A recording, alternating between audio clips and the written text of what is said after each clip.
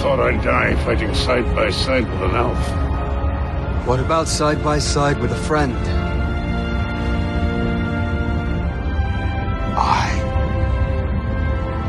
I could do that.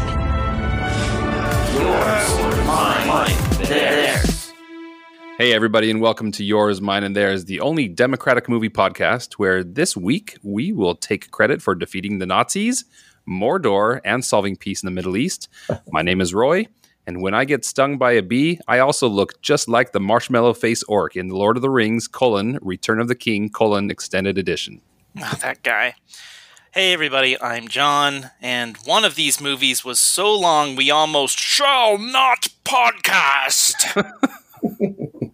Hi, I'm Mike. I'm John's brother, and I wish none of this had ever happened. So do all who appear on the Yours, Mine, and Their podcast, but that is not for them to decide. All they have to decide is what to do with their time on the podcast.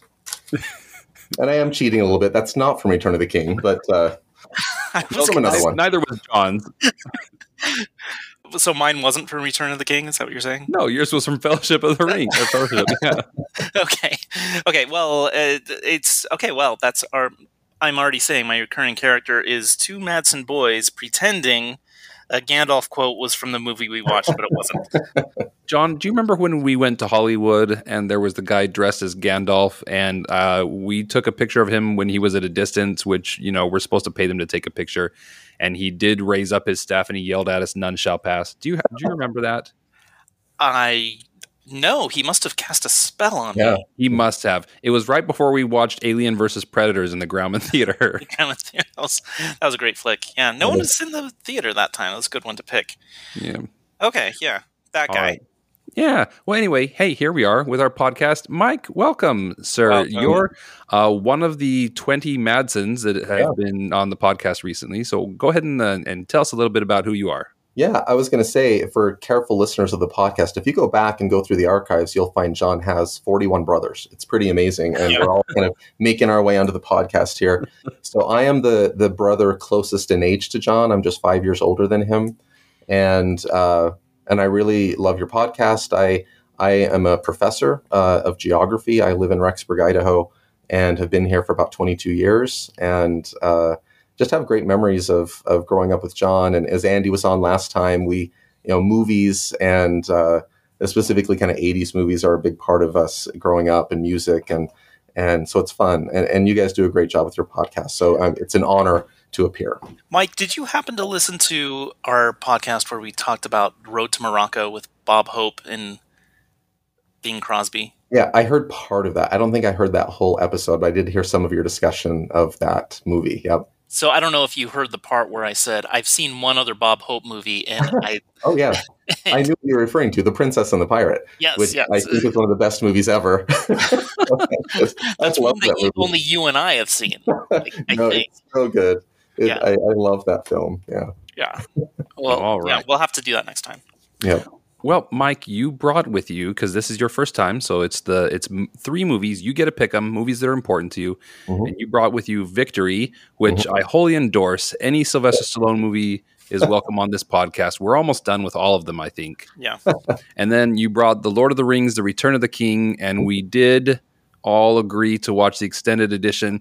And for those of you who see the runtime and start freaking out, the last half hour is literally the credits, so you can just chop a half hour off of your expected time. Unless you're like John. I know John likes to sit through the whole credits. Did you sit through and watch like 20 minutes of just the screen filled with names? I'll be honest, I let the TV run until it stopped going because of my thing with credits. So I did, I may have made some food. I came back and I checked on things. I'm like, yeah, they're still going.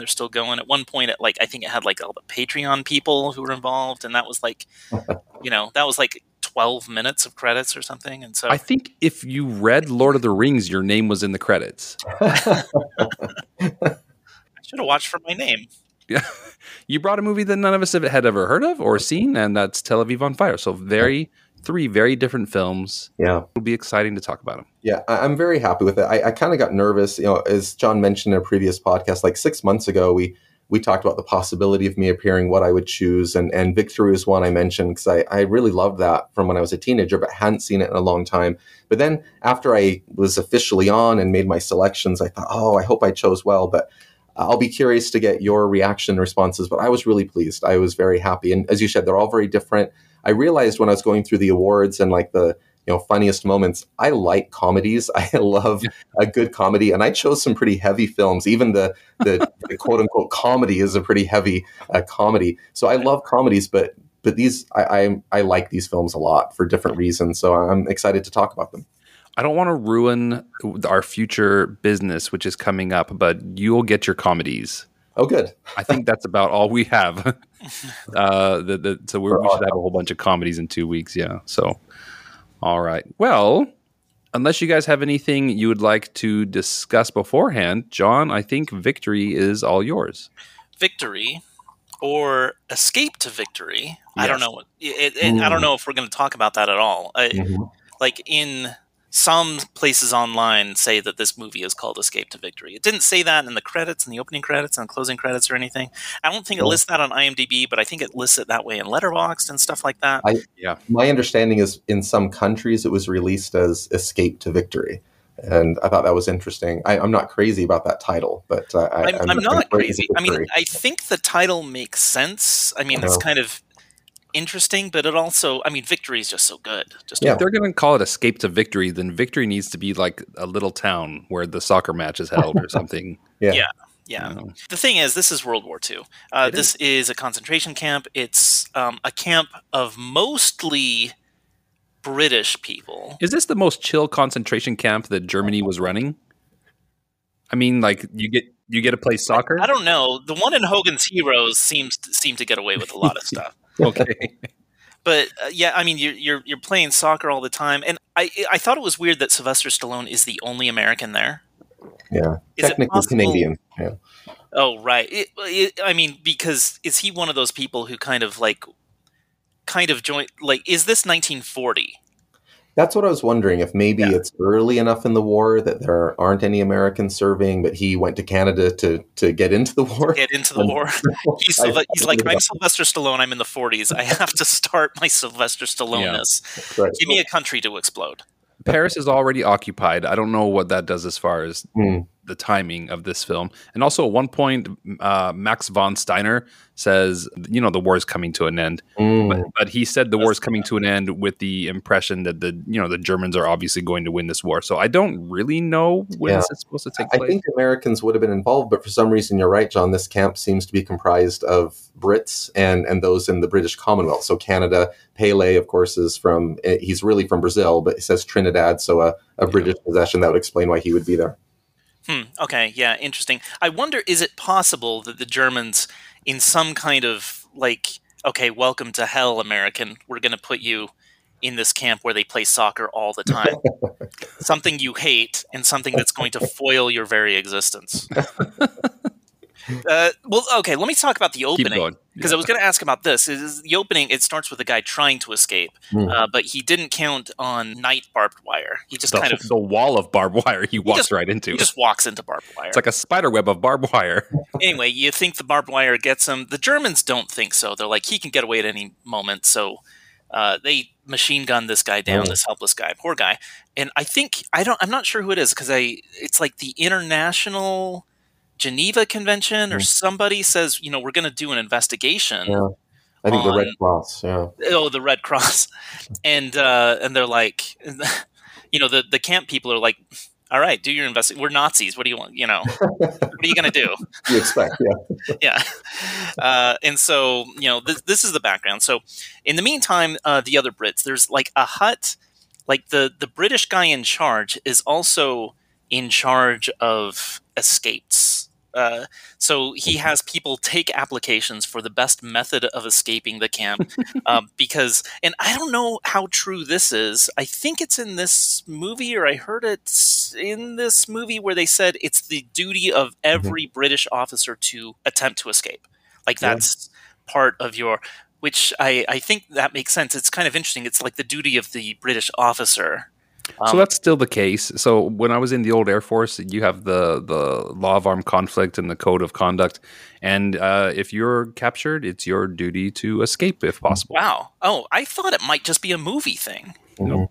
It's not like one of those things, because I kind of thought it would be one of those things where they specifically don't say, they're like, okay, stay put, don't cause a ruckus, kind of like stopping a bank robber kind of thing. Don't be a hero. Like, you don't want to do that. And that would kind of make sense, yeah, that you're captured, but you can still kind of do your part by keeping your people watching over you engaged. Like, don't make it too easy for them. Force them to use as many resources as they can, keeping you in this camp, so you're still kind of doing your part for the war. Oh, right. So, okay. So it's almost like mind games. It's like, okay, you have to put good guards on us, which kind of comes into point later. Like those guards, they can't be off fighting in the front because they have to use those resources. Okay. Okay, no, that makes sense. Sylvester Stallone has this really excellent plan that involves certain guards that do certain paces, and he kind of has logged their sloppiness, and he's done all this, so he knows exactly how to escape. And it's just a straightforward way of escaping. No frills. He's really good at it. He's Canadian. In the meantime, Ming the Merciless comes and visits. And this guy, I may as well say it right now. 2 weeks ago when we talked about Jojo Rabbit, I mentioned you're not going to see in movies a kind, nice Nazi. But Max von Sydow's pretty. He's right up there. He's kind of a cool Nazi. Right. He's like the coolest Nazi, and and I'm glad we talked about like when this appears in the war, because like one thing about him is, okay, in my headcanon, he didn't join the Nazi party, but he was a soccer player and he was in the German military, and some of the stuff he talks about, he's like, the war should be over soon. And he doesn't say whether they're going to win or lose, but he does say we do have to get along and we have to live with each other. And so we should try to understand each other, which is one of the least Nazi things ever said. Yeah. Right? Yeah. So, I mean, I kind of think he's kind of Nazi default and doesn't really believe the ideology of Nazism because he was just in the military anyway. And a spoiler for this film, at the very end when victory occurs and all the Nazis are freaking out, he kind of gives a little bit of a grin, right? Yeah. He's smiling as he sees them escape. And I had the same thought, John. In your discussion of previously of Jojo Rabbit, I love how that's kind of been a theme on the last few podcasts of kind of this, the othering there of people. We love Nazis on this podcast. Right? That's a common theme, I think, and among people is anytime you other someone and kind of categorize them and characterize them a certain way, then there's problems there. And Max von Sydow, I really like his character a lot. I think it does a great job as an actor, but that's the kind of the impression I get. There's a difference between, a Nazi and a German military officer. He's likely been in the German military for a while. He's a person of honor and respects other people and likely not a Nazi. Like, Nazi ideology is evil. Like, we throw that word around a lot, but it was so just horrible and dehumanizing and just a terrible thing. But there were, plenty of Germans that just kind of got caught up in this. Some of the most heroic Germans, actively fought against it. There were Germans who lost their lives, opposing Nazism, and some who tried to take out Hitler and got executed for it. So I've heard you use this quote before on this podcast, but the famous Simpsons line, "Someone who speaks German can't be bad," because it's.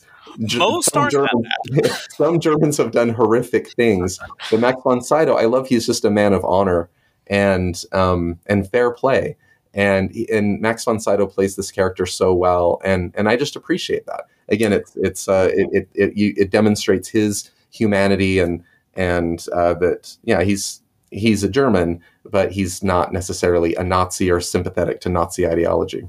So, John, when he arrives at the camp, he sees them playing ragamuffin soccer. I think he's ready to take it to level 5. Yes. He was born for that role. Yes, the Strange Brew is a classic.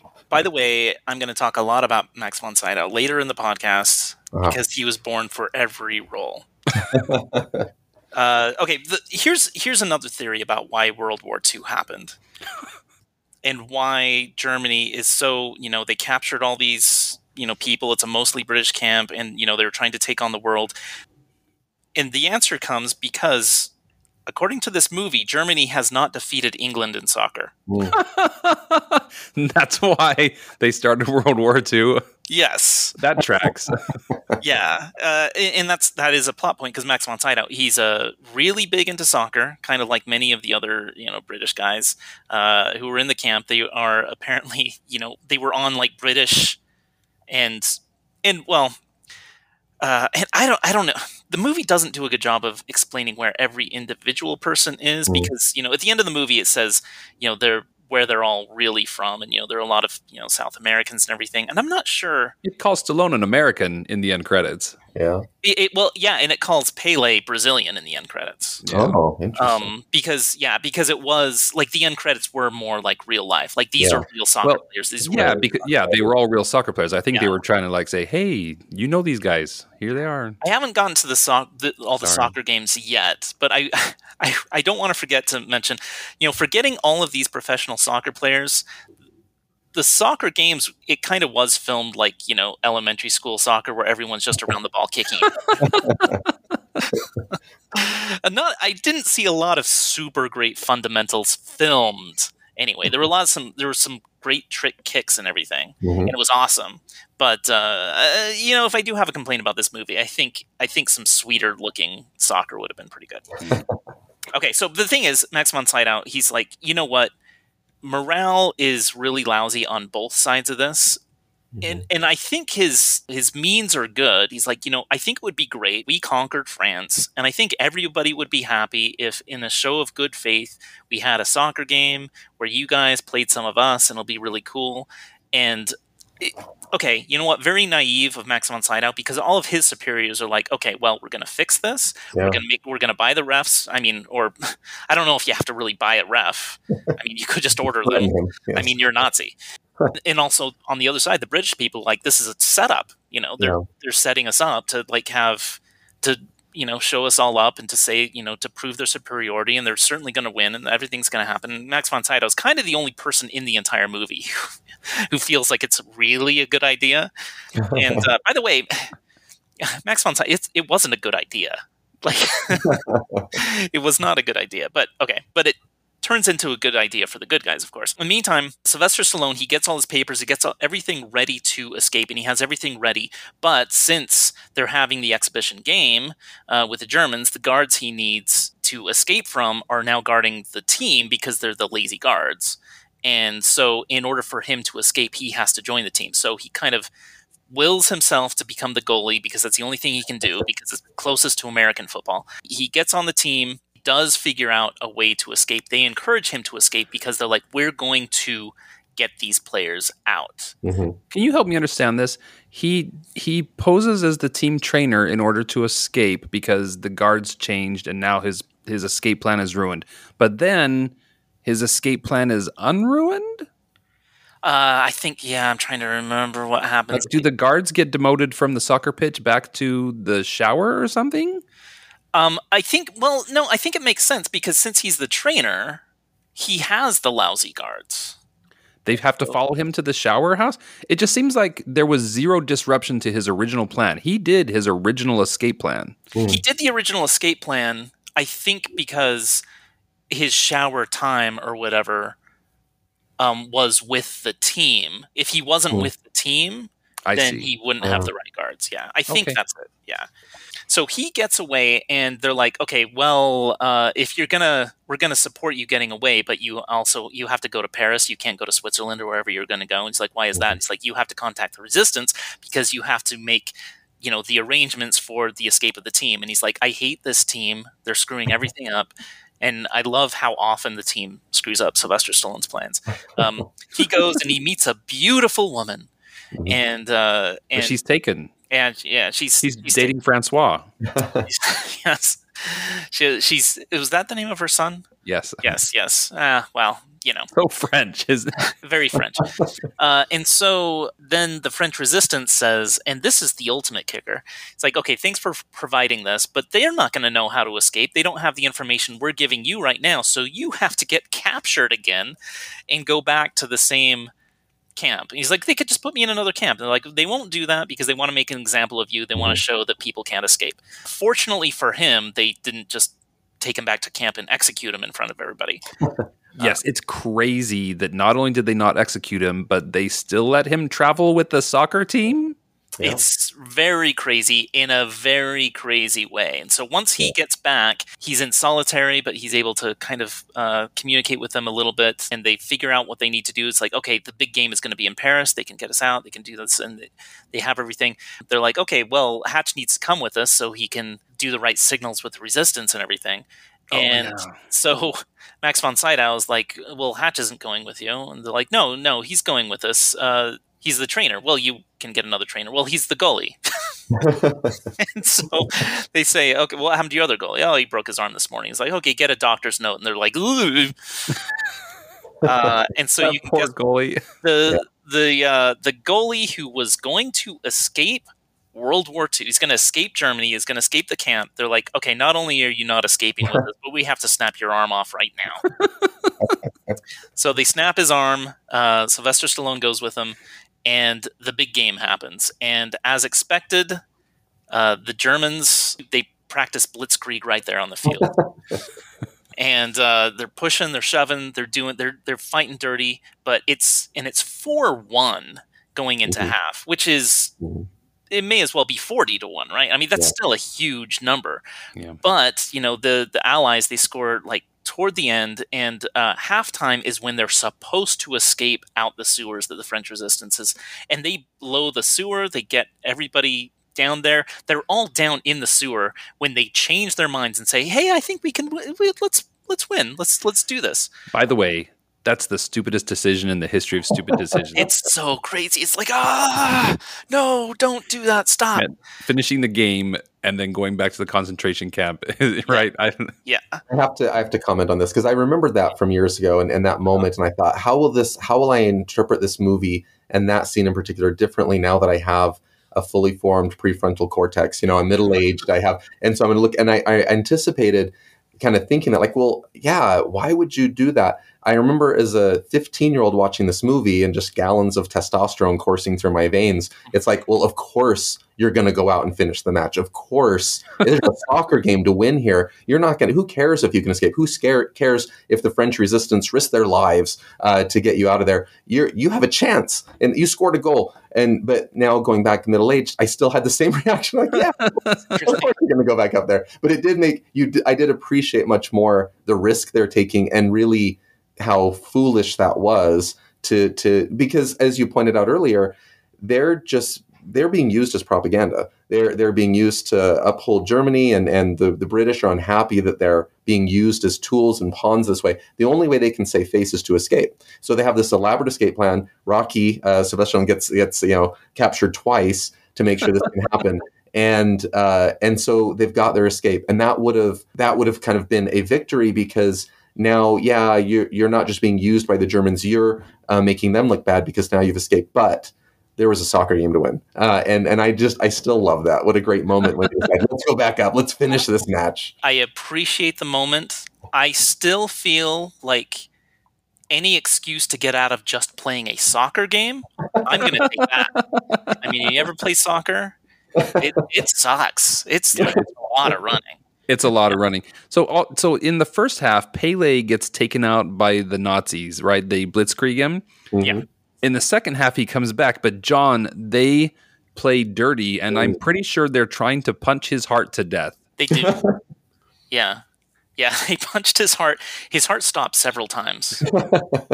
But when it buzzed back in, that's when he does a bicycle kick. Now, by the way, we've given away tons of the movie, but if you've never seen Victory, I don't know what you're doing. Don't listen to us anymore. Because this is very important. Stop listening to it right now. Yeah, just watch Victory. It is really great because they do come out and they force Sylvester Stallone to come out, which is like it should be the last straw. First of all, can you imagine what would have happened if they went out, they played the game, they lost the game, and they all went back to the concentration camp? Just how much just the birth of John Rambo, just destroying an entire camp over the next few nights. And just have the horror. Awkward that bus ride is back to the camp. Yeah, that would have been kind of awkward conversations there. Oh, boy. Okay, so the thing is, they tie the game, and we're into penalty kicks, and Sylvester Stallone saves the penalty. And at this point, I wasn't sure, was the game over and it was in a tie, or okay, it just was over, and so it ends in a tie. So it's a Rocky movie. It's another Rocky movie. A tie is a win. And it's definitely a Rocky movie because the music playing during the second half of the soccer game is straight out of a Rocky fight. Yeah. Music by Bill Conti. Yeah. Same guy. Yeah. And there were, I'm sure we all were seeing the same thing, like these influences of Rocky. You know, Sylvester Stallone is pretty popular. Rocky was a few years earlier, right? I don't think we have Rocky 2 yet, or maybe. We have, because the cast in this movie hated him because he wouldn't hang out with the cast, and they thought that he was being snobbish, but actually he was spending every spare moment writing Rocky 3. Oh, there you go. So you can see kind of these influences in there. I was fully expecting, I forgot this from the movie, but on that critical kick, when it's just the two of them facing off and Rocky steps out to come face to face with the German soccer player, I was just waiting for, you know, the German soccer player to say, "I must break you," and Rocky. That's Rocky. Like they're just squaring off, like in a boxing ring, but it's the goalie and the free kick. Yeah, that happened. Also, the "I must break you" happened in Return of the King. So I put that in my notes. That I think Hutch must break him. So Sylvester Stallone lost 40 pounds for this role. Wow. Which is so much weight to lose. But he said, you know, how can I look like a heavyweight boxing champion if I'm in a concentration camp? Yeah. So that's interesting. That's commitment. Hey, they escaped. Did we get to that part? They victoried and escaped it. Okay. That's the thing. When the tie happens, and as we know in soccer, ties are the most riotous, exciting thing that could ever happen. The entire French populace shouting "Victoire!" They mow down the fences. They mow past all of the German guards. They swarm the field, just like American football, where you swarm the field, and they all take off their 70s lapels and bell bottoms. And I had a comment on that later, yeah. and they adorn the team. You know, normally soccer teams during victory, they take off their jerseys, but in this case, their jerseys are put on by the crowd. So now they're just harmless Frenchmen, and they just easily escape with the crowd, so it's double victory. So best of everything. And so I love the end of this movie, but boy, in real life, if it doesn't go that swimmingly well, it would be the worst ending to anything. So, victoire. Do you love how it fades to like a negative blue? Like that's the end of the movie. It just goes to freeze frame negative blue. Yeah. Which is such an odd choice. It is. I wonder. Okay, I could be wrong about this, and I didn't research this, but I think the red, white, and blue of the French flag, I think each of those means something. Yeah. I think you're right. And I think the French national team usually wears blue. Dale can confirm that. But I wondered if it had to do something with kind of French nationalism or something like that. I thought maybe it was like love, freedom, victory kind of thing. Yeah, no, it's like Egalita. I can't remember what the... Yeah, fraternity. Yeah, something like that. Whatever. I thought I could look it up real quick, but I can't. So I will tell you, it's cornflowers, marguerites, and poppies, whatever that means. So. Oh, weird. Okay. Yeah. Okay. Hey, this movie has maybe the second most rousing singing of La Marseillaise in any film, so that's pretty exciting when the crowd gets going. Yeah, I love that. One of my favorite scenes, and one thing I hadn't remembered from before is at the beginning of the match, or when they're talking about the match, the Germans are kind of asking who is the home team, and of course they decide, well, we're the home team. We're Germany, and we took over France, so we're the home team. So the whole French crowd. And I just love the setup. I love the emotion behind this because the French have been occupied. You know, the Nazi occupation, the German occupation of Paris was like 4 years. That's a long time to be occupied by your enemies. And the French, like, again, there's a lot of stereotypes about French military prowess or lack thereof. But spending time in France, like, you get kind of patriotic. They do have a proud military history. I think it's The Simpsons, where there's an international school, a food fight breaks out, and there's the French table. They're all sitting with their berets, and like a little roll lands on there, and they all raise their hands. I surrender. We surrender. So there's that stereotype, and they got beaten, pretty soundly and quickly in World War II. But it was, a devastating loss, and there were many, French units that fought very bravely and held out, and so it was just humiliating to be occupied by the Germans. And so now there's this opportunity. They kind of come with a little bit of hope. Here's a diversion. We can cheer on the Allies against the German national team. We know that it's probably going to be a bloodbath, and it's all for propaganda. But man, we hate the Germans, and they've occupied us now for 4 years. And just to rub their faces in it, they play the German national anthem at the beginning of the match, and they just got to sit there and take it. And so I love that scene when at the end, when the time has run out, they just are singing the French national anthem. And man, it makes me patriotic for France. And that's a great moment. I love that, as they're able to kind of give vent to some of their emotions. And yeah, it's a sporting event, but those emotions are real and raw, and it's a great movie moment. So the French have one of the very best national anthems there. Yeah. Right up there with the Russian national anthem, which It is, yeah. Oh, the Russian's great. Yeah. the Russian is great. Yeah, ours is pretty good, but man, I love the French national anthem. It sounds wonderful. So maybe write that down as a category we could do. Other national anthems sung in movie. all right. Well, victory, huh? Victory, yeah. Do we have any questions? I do. Like, which of the other people in the concentration camp was Stallone's hairdresser? Because his hair always looks perfect. Well, there were probably a few French guys there. Yeah. But if not that, then there are a lot of British salon people. Right. That's true. And the officers' club, like, it seemed like it just, I don't know. It felt like they're in a prisoner camp, whatever, but it seems like the officers had it pretty good in the camp, and they could just hang out in there, make plans to escape hut. So that's pretty good. It's weird to me that unless Stallone had only been at that concentration camp or labor camp for like a week, it seems like he's been playing soccer for a while, and he keeps tackling people. He still can't play. Yeah. That's a hard time. They keep saying football. He wasn't getting past the football aspect. No one explained that, no, this is actually soccer. We're just saying football. And he's wondering why no one else is tackling anybody. Oh, man, there's a moment like when he realizes he has to get captured again, and I think he says, friggin' soccer. This friggin' game is ruining my life. Yeah. Man, I love Stallone so much. So on my other crazy podcast, we just talked about Norman Jewison, who did a lot of really good movies and then also did Fist. Okay. And I think this is just kind of during that imperial age for Stallone, where after the first two Rockies, he could just do whatever he wanted, right? However he wanted, yeah.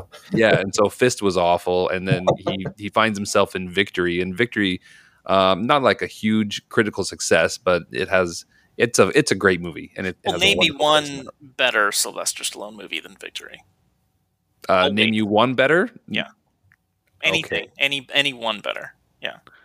Okay, well, so I think it'd be easier to name the ones that are worse. John, I don't know why you want to pick this fight. Almost all the Rockies are better than Victory. In fact, all the Rockies that I recognize are better than Victory. That you recognize? I guess that's a thing you say. Maybe you would like Rocky more if there was more soccer in it. I would. Yeah. Okay. Yeah. No. Get a soccer. Well, as I mentioned, I don't like soccer. But I appreciate movies about soccer. So it's interesting. The World War II ones. I think because of this film, Sylvester Stallone became a big English Premier League soccer fan, and specifically, he loves Everton. Oh, interesting. So that's good. He's not like a Manchester United sellout. No, and actually, it hurts to be an Everton fan because they're always decent, but they're never good. And they're in Liverpool, so they always play against Liverpool, and Liverpool's better. But if you watched the movie Creed, the final match takes place at Goodison Park? Is that what Everton's soccer stadium is called? It takes place in Everton soccer stadium because Stallone loves Everton. Stallone loves it. Okay, that's interesting. And that's the first Creed that he did that? Yeah. Okay. Mm-hmm. I guess he's not in the other ones, right? That's the one he's in. He's in the second one, but not the third one. Oh, okay. Have you not seen the Creed movies? I've seen 1 and 2. Oh, okay. Of course he's in the second one because he has to have that diner scene with Drago. Yeah. Oh, that's great. Okay. No, I haven't seen the third one. I hear it's weird. It's weird. Okay. So no more questions. Yeah, I've got just a quick comment. I really like this movie. I was happy to revisit it and kind of curious how I would respond to it. And it's hard for me to kind of find times to watch movies. I don't do that very often. Kind of just a crazy hectic life. So I was grateful for this opportunity because now I needed to do this for the podcast. And it was so fun. On this particular night, it was a Friday night. I rented it from Amazon, and my 14-year-old daughter happened to be there. And my 22-year-old son was home from college for a ski trip. And so the three of us watched it, and I was curious how they would like it, and they really liked it. It just holds up very well. It's a great film. And I know on Rotten Tomatoes, it's like 66%. I'm like, who are these people? Like, what's not to like? This is a great film. And it was neat to see kind of a different generation have that exposure to it, and for them to appreciate it. They responded a lot like I did when I was their age and I saw it for the first time. And I like it. It's kind of, just kind of a slower pace. Just the pace of the film is a little bit different. And then I just, I've already said Max von Sydow. I just really like his character. And it just reminded me of an account from World War II. Again, the Germans had occupied Paris for so long.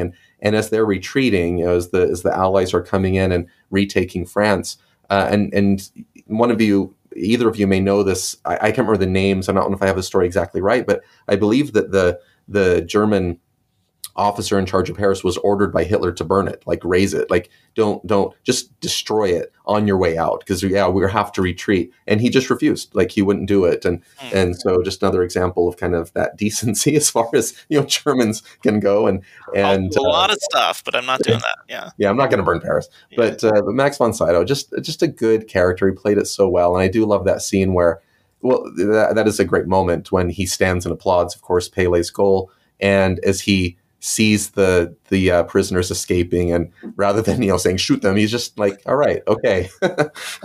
Good for you guys. He's like, I think he was kind of like, this is good.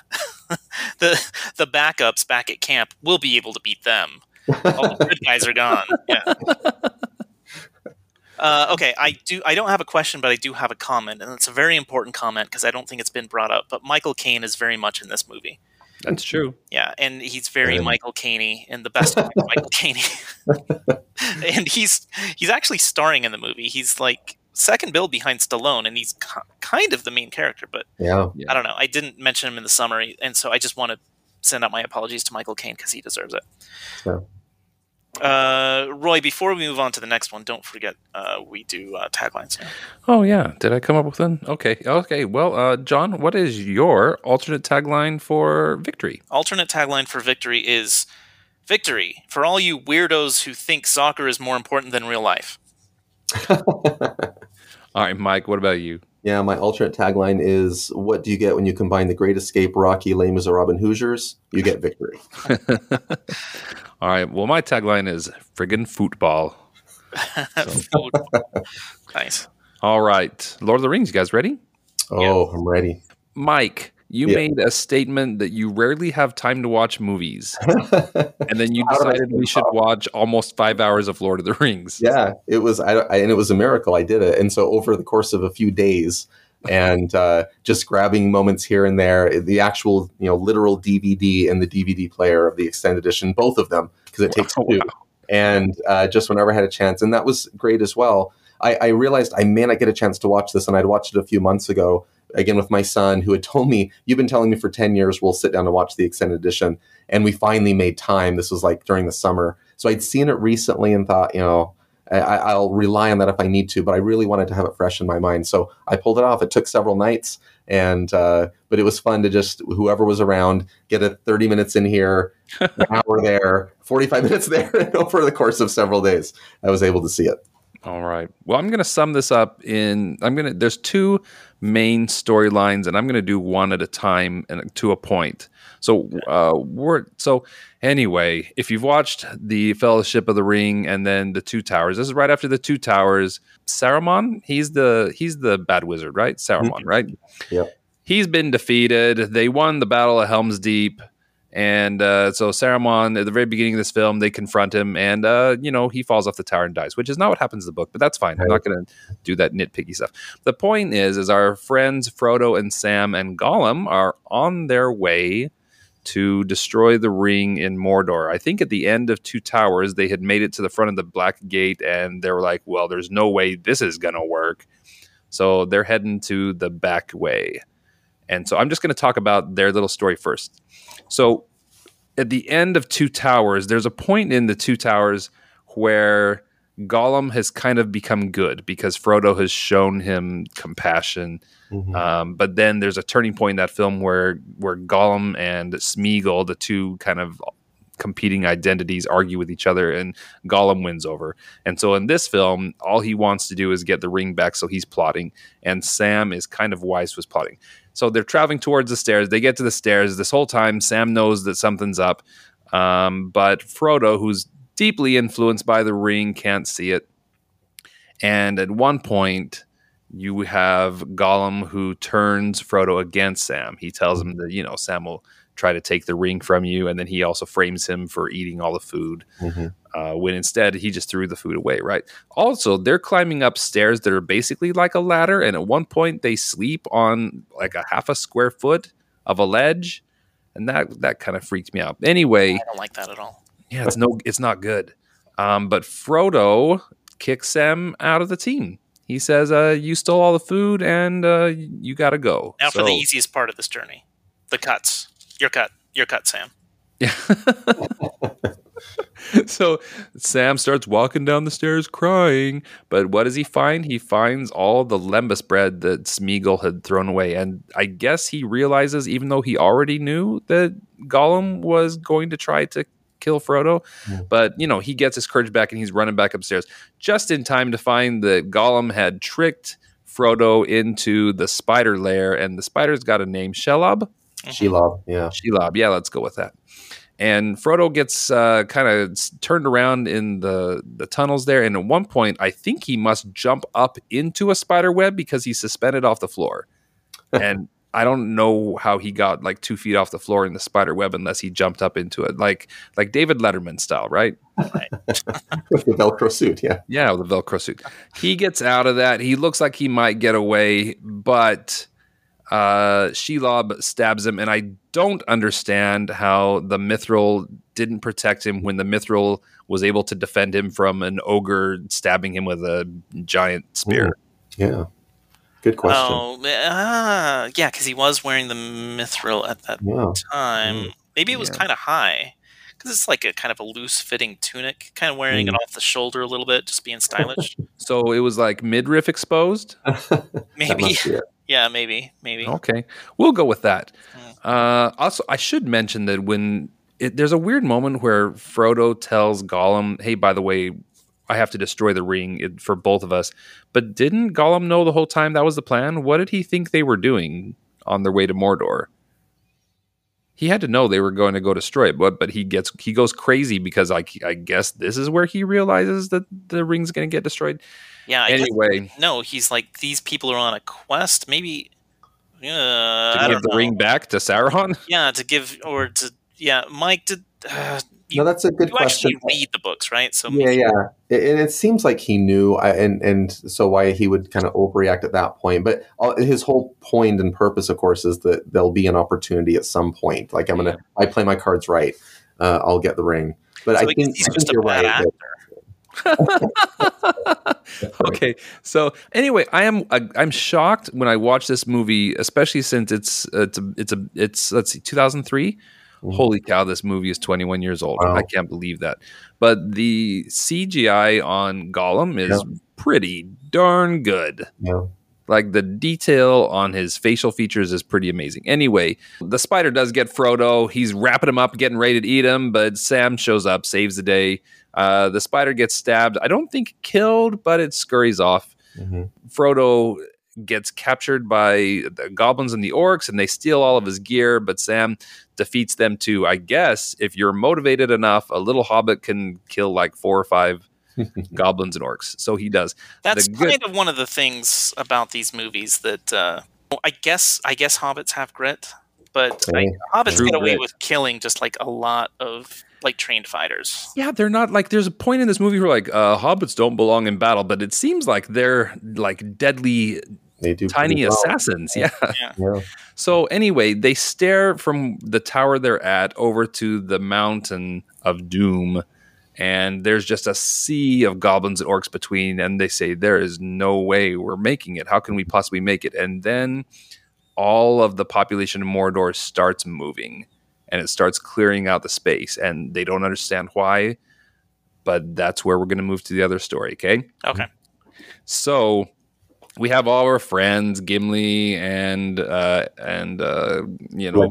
and Aragorn and the elf with the Legolas, right? So they've come off the victory at Helm's Deep, but now it's apparent that the forces of Mordor are coming to destroy Gondor, and there's just enormous numbers of them. And so I think they're all with Theoden at this time because, again, they just come from Helm's Deep. And Theoden basically says, if Gondor asks for help, we will give it. But it seems, I don't want to say that seems pity. Why don't they just go? Why don't they just go now? But anyway, they're going to wait until they're asked. I was kind of wondering about this a little because they have the big discussion. Like, we don't know where they're going to strike, but the books come with a map, and the map shows these two places kind of right next to each other. There's kind of only one way to go. I think Mordor is like 2 miles away from Gondor. And that's the funniest thing. So Gondor, like the Minas Tirith city, is like the most beautiful white city. And it's like, look at this fabulous view of this volcano 50 kilometers away. Like, not even that, like 50 feet away. It's like 50 feet away. You can just walk to that volcano. I'm assuming the distance from Gondor to Rivertown is the same as the distance from Rivertown to Mordor. Yeah, that's kind of what it looked like. Yeah. Yeah. Okay. So anyway, Gandalf. Can I jump in real quick? Yeah, jump in. A little bit from the book. So Rohan, and that's a really significant time as they're kind of deliberating. And the question is, why wouldn't they just go? Because obviously Gondor needs help. But one thing you kind of appreciate from the book that's kind of alluded to in the movie is that Rohan's still kind of threatened. Like, there are forces coming from lots of different directions. And so Rohan would be kind of exposed, and they just survived Helm's Deep. And so if Theoden commits his army to go help Gondor, he's basically leaving the rest of his people exposed potentially to invasion from the east and from the north.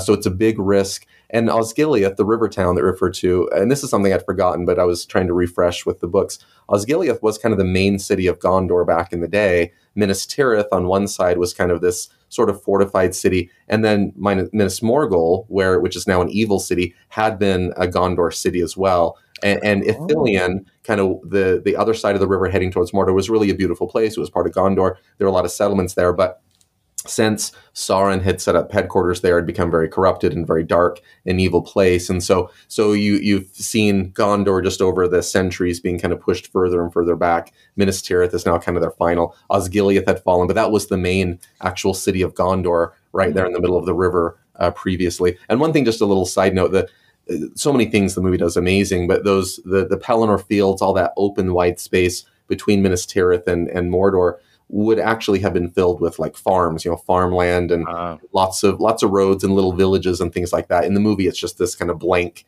open space. This movie coming out this year, The Lord of the Rings, the battle for the Rohirrim or something. Ooh. Is that part of canon, or is it just like, hey, people liked those Lord of the Rings movies, let's do another one? I actually have no idea. I didn't even know about that. And I was going to mention is when we talked about this movie that I do love The Lord of the Rings. I love the books. I've probably read the series like half a dozen times or more, but I'm not, there's like different levels of Lord of the Rings fandom, right? And so there are whole communities that get really deep into everything. And I totally understand the appeal. Like, I could see myself going that direction, but I'm not that direction. So I'm sure some of your listeners like, oh, come on. But I didn't even know that was coming out. I didn't know anything about that. One of our 5 listeners might have just said that. Right. Well, yeah. I mean, but no, I get it though, Mike, because I'm this way with Star Wars. I mean, I love Star Wars. Yeah. I love Star Wars more than just about anything else in the world. There's a whole different level. But new Star Wars TV shows? Nope. Not watching them. Yeah. Don't care. They're just new TV shows. They're not kind of what I love, And so it's you got to take the canon, right?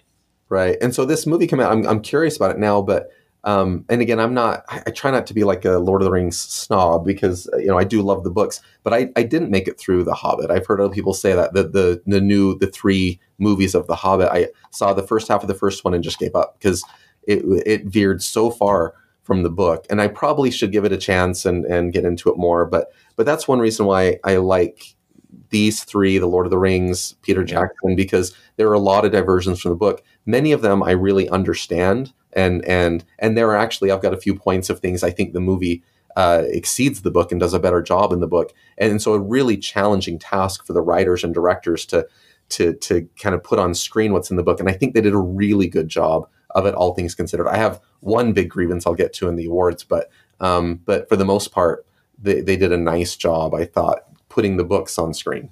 Can I really quick? Sorry, I know you're anxious to finish the summary, but I just, some of my thoughts that I find interesting, and under this context, I just want to mention them. Mike, I'm glad you brought up the whole the fields, like Mordor just kind of creeping over, like like you say, it's like kind of over centuries. I guess it helps me understand a little bit the attitude of Minas Tirith, that it was this nice place, but like the darkness that comes from the other land, like, took so long that you just kind of get used to it. Sort of like the one of my favorite Far Sides, where the two cavemen walk out of the cave and they just walk into like this sheet of ice that's like 3 feet away, and one of them says, "Gee, Thad, glacier closer today."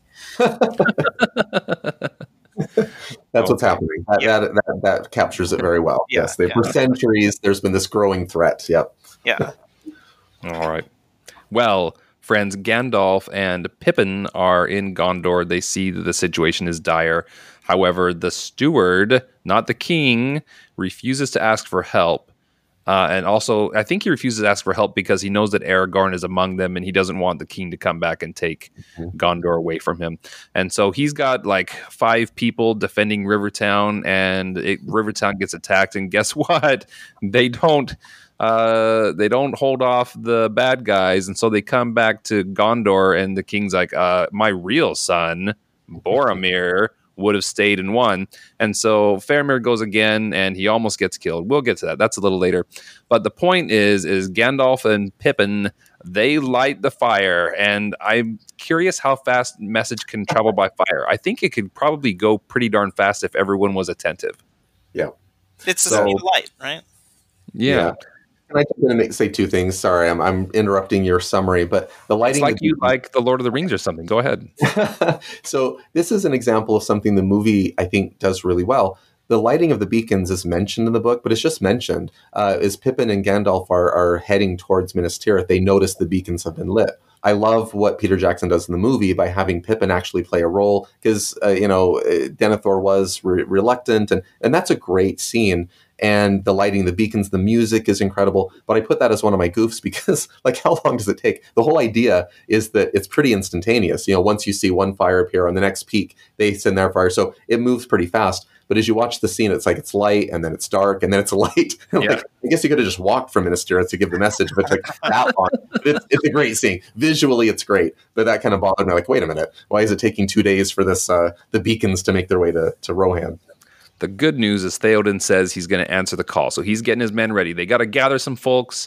And so they gathered their people up and they get ready to go. But Aragorn, is there 2 R's in there? Aragorn, yeah. He is going to travel a different path. Let's just take his story real quick. He goes with Gimli and Legolas, and he has to go gather up an army of the dead. And he's able to do so because the king of the elves, I don't remember his name, Agent Smith. Elrond. Elrond, that's the one.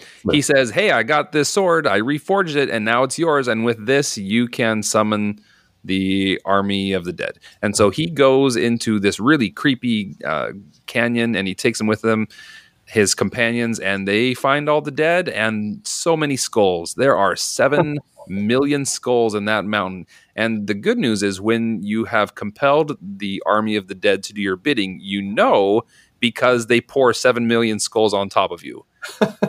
And so they escape the skull avalanche, and they have the army with them just in time because they see like about 15 boats filled with those filthy mercenaries that are going to go and surprise Gondor and make it a not very fair fight. Well, when you got a bunch of dead soldiers, they can take over those boats pretty quick. So they're going to show up in Gondor in a timely manner. Gondor, in the meantime, as they're waiting for Theoden to arrive, they start getting sieged. And they should have sent the army of the dead to Minas Tirith first. Mm-hmm. I mean, those dumb boats. Or like 5 boats, whatever. I don't know. Can I jump in again? Send them to Mordor. Send the dead soldiers to Mordor.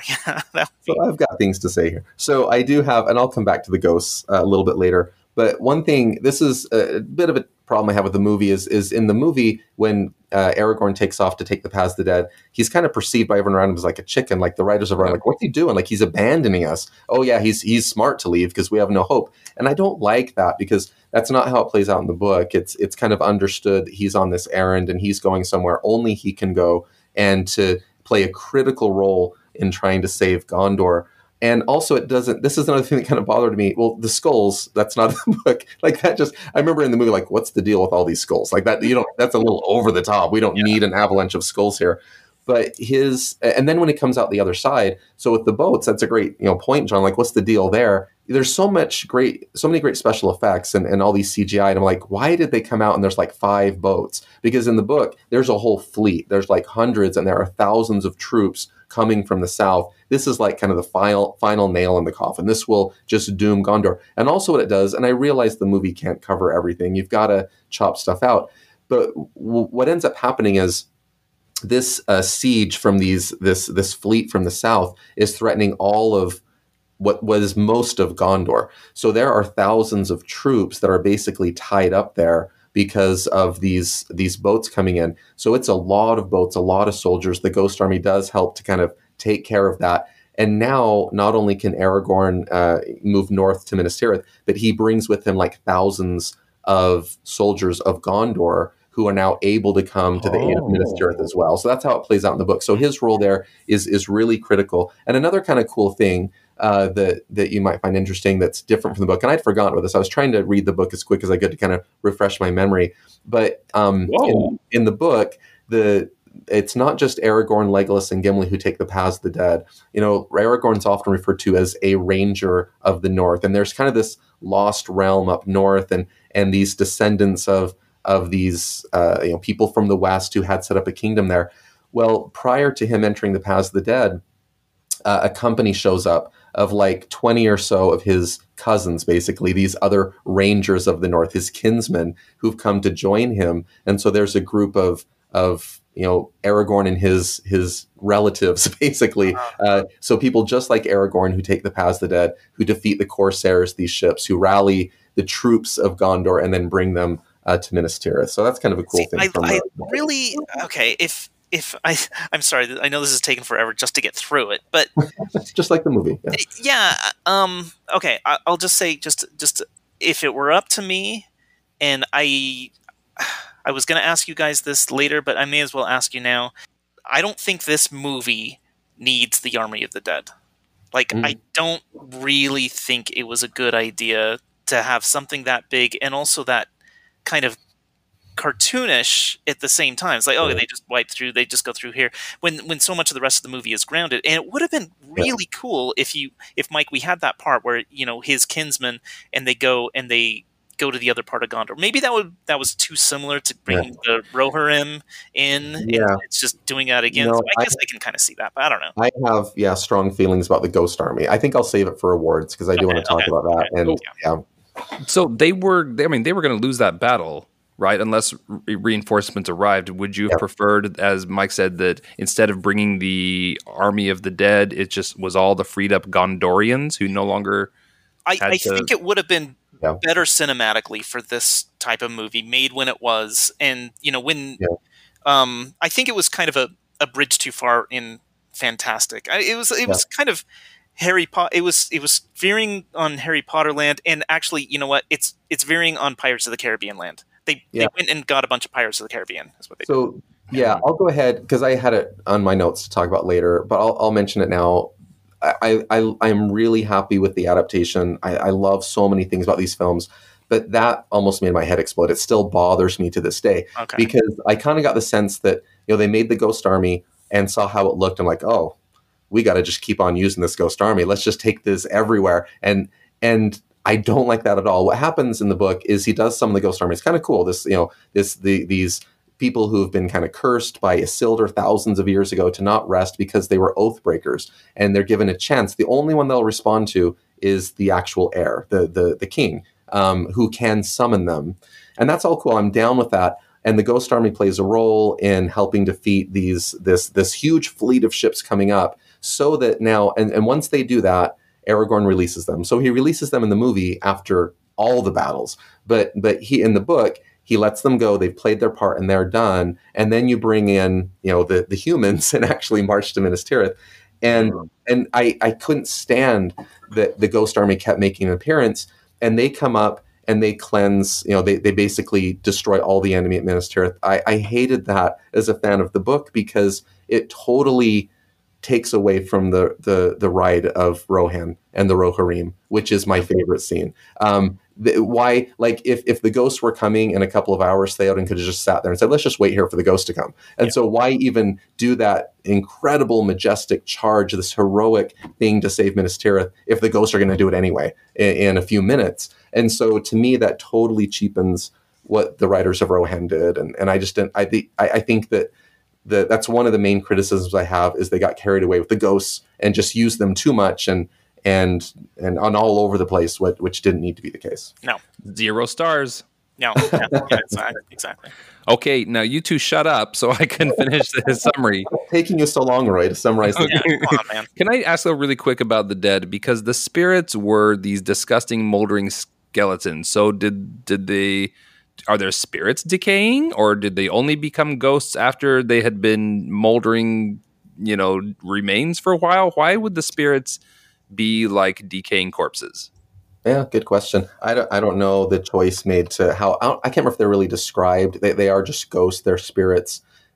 So when they had died, they just weren't able to. They were just in limbo. They were stuck, regretting the fact that they had broken their oath. And they just have to kind of hang out and terrorize humans for thousands of years until given an opportunity. So the choice to kind of make them decaying corpses is kind of interesting, like you said. I don't know how Tolkien envisioned this ghost army in his mind. I suppose it kind of makes sense in the sense that it shows, okay, you know what?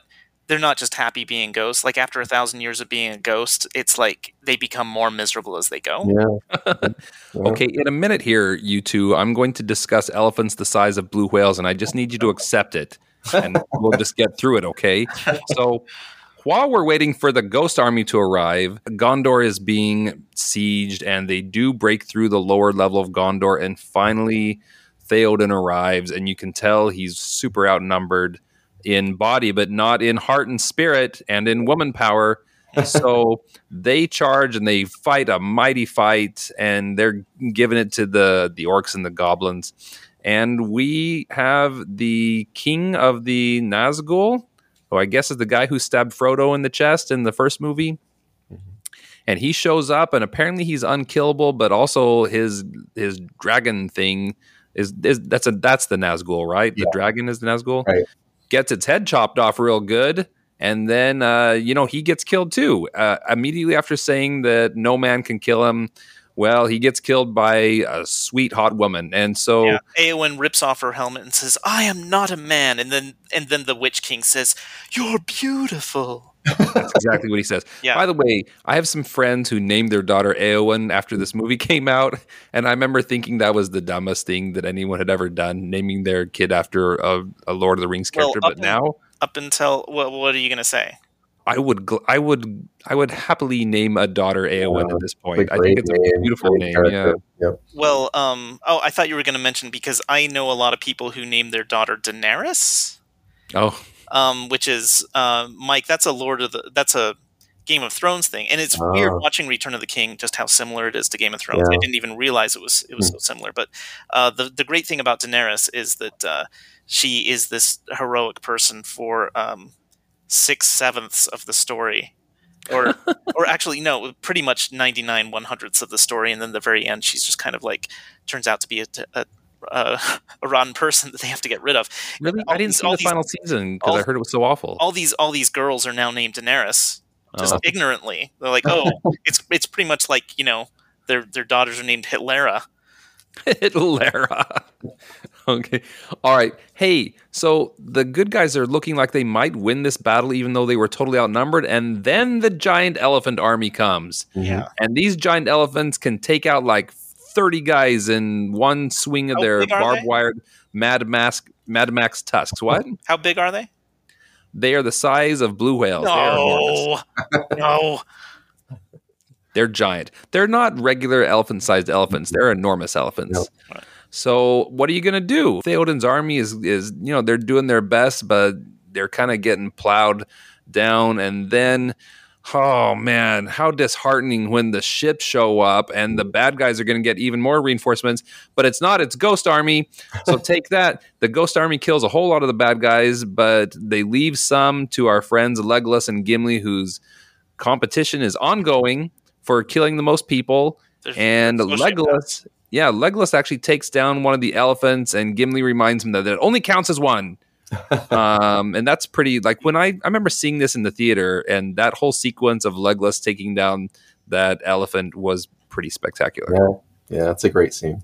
They could have had Legolas do that. Wouldn't it be great to see him do that to 10 more after that? Yeah, but also Legolas didn't need to because the army of the dead is there. Yeah. And they're just sweeping through. So victory, but not for long, because Mordor is just chock full of thousands of goblins and orcs that haven't been used yet, and they're coming. And so our friends at Gondor, where I think there's only like 15 of them left, like all the soldiers except 15 people are dead now. So they don't know what to do, and they really can't defeat the power of Mordor on their own.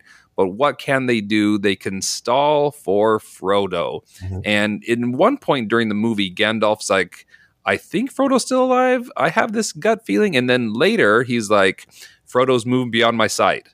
So I don't know which it is. I mean, is he able to track Frodo until he reaches Mordor? And if that's the case, then why did he have to rely on his gut to tell him whether or not Frodo was still alive? No, I think that's the case. I think for a long time, he could just kind of sense it. His gut was telling him. But then once he's dropped into Mordor, it's just kind of, clouded for him. So he's really not sure. Okay. And he's hopeful, but not sure. So Aragorn makes the point that if Frodo had failed and the ring was back in the hands of Sauron, everyone would know it. You would just know it by now, right? So they have to give Frodo a chance. He's Gandalf can no longer sense him, which must mean that he made it at least to Mordor. And so the plot now, the idea is to go give Frodo a chance to stall for him.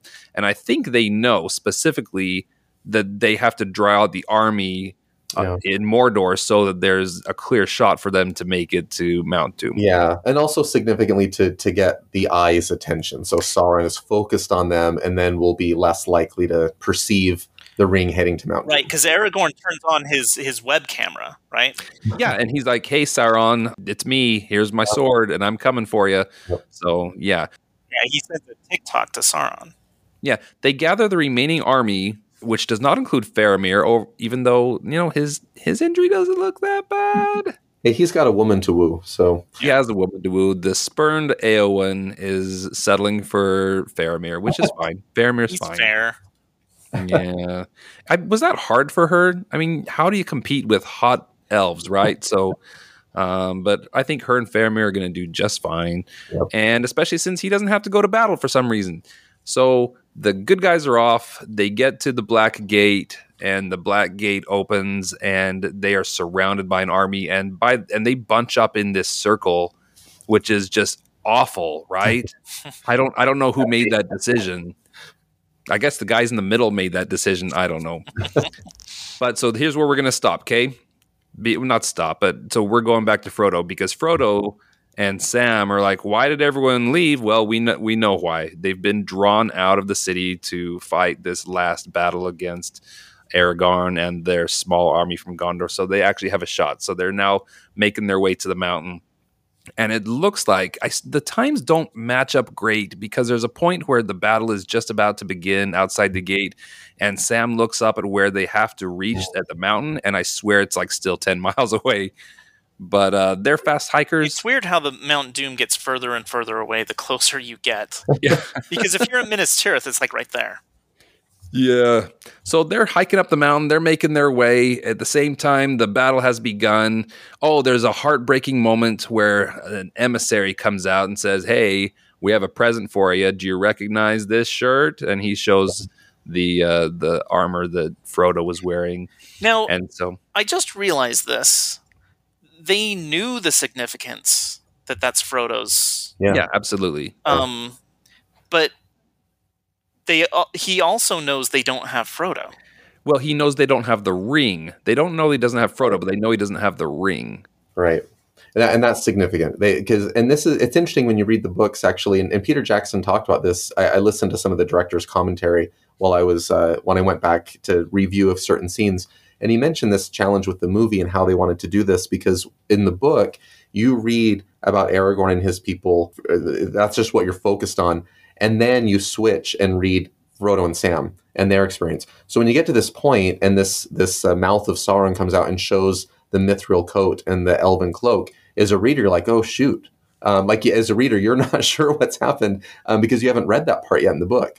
You're reading that much later, and he wanted people to have that experience. So yeah, Frodo's friends that's a tough moment for them because that is clearly Frodo stuff. They assume that he has Frodo, but as you said, Roy, there's still some hope that he doesn't have the ring. They don't know how, but they would kind of know if Sauron had reclaimed the ring. Yeah, again, I think the idea is that if he had the ring, then maybe Sauron himself would be there. Yeah. Right, in corporeal form. Right, we know what Aragorn's thinking, but the thing is, the mouth of Sauron knows the significance of, okay, it's like we found Frodo's pajamas, but we don't, they know it's Frodo's stuff because they address him. They still don't know that Frodo has the ring. I think that it's just like, here's your friend. Yeah. Oh, okay, that's what you were saying before. Okay, I see. That's right. He didn't have. And they just assumed he was some spy sent by Gandalf. So they knew he's somehow tied to Aragorn and Gandalf, but they don't know that he's got the ring. So fortunately, none of the soldiers say, "Oh no, Sauron has the ring" out loud. I know. And then they slowly back up slowly to through the back gate. Yeah, I don't think the mouth, what a name for that guy. I don't think the mouth is saying your plan is ruined. I think he's saying your friend is dead. Yep.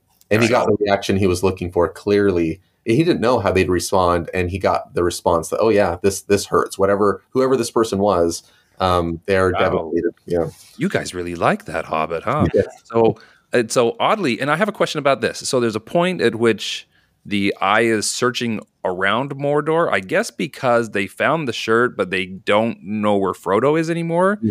And so the Eye is maybe searching for Frodo in Mordor. And at one point, it shines right on him. Mm. And does it not see him?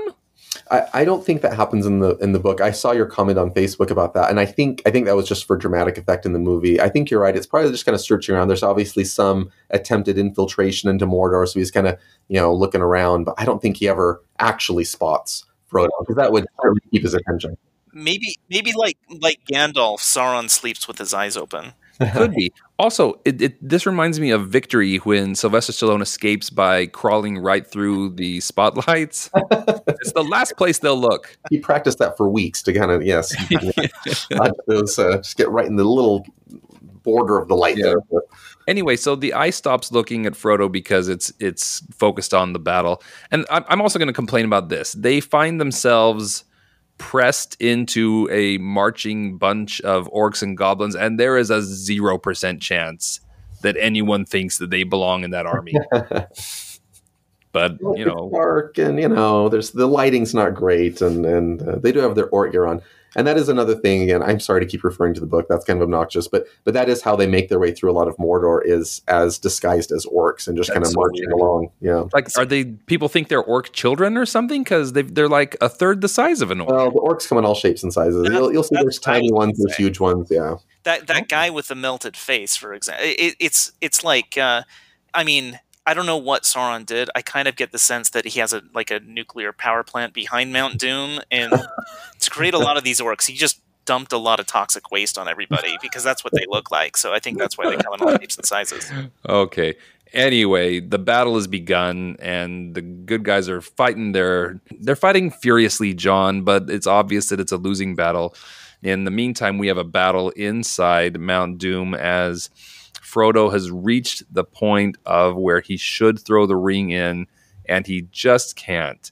And the truth is like, it doesn't mean that he fails, but he would not willingly part with the ring, according to the movie. And the only reason the ring finds its way into the lava pit is because we have a fight between Frodo and Gollum, who has shown back up. Gollum bites his finger off, which is a great moment, by the way. Puts on the ring, and he's jumping around very precariously near the edge.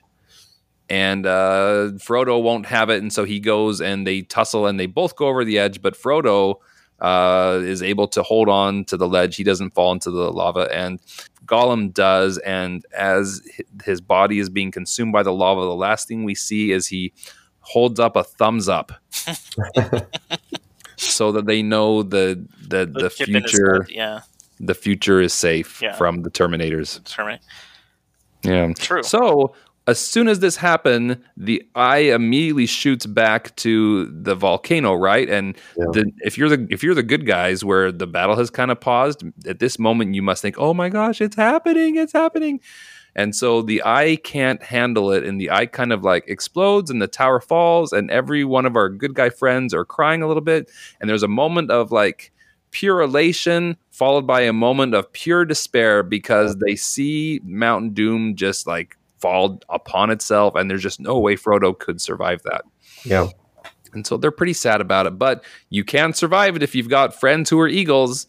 And so the eagles come and they get Frodo and they get Sam and they take him back, and Frodo wakes up just in time for one more frolic in the healing room with his hobbit friends, and everyone comes in and they smile. And then, okay, so there's an awful lot of denouement in this film, and I know a lot of it is important for the book.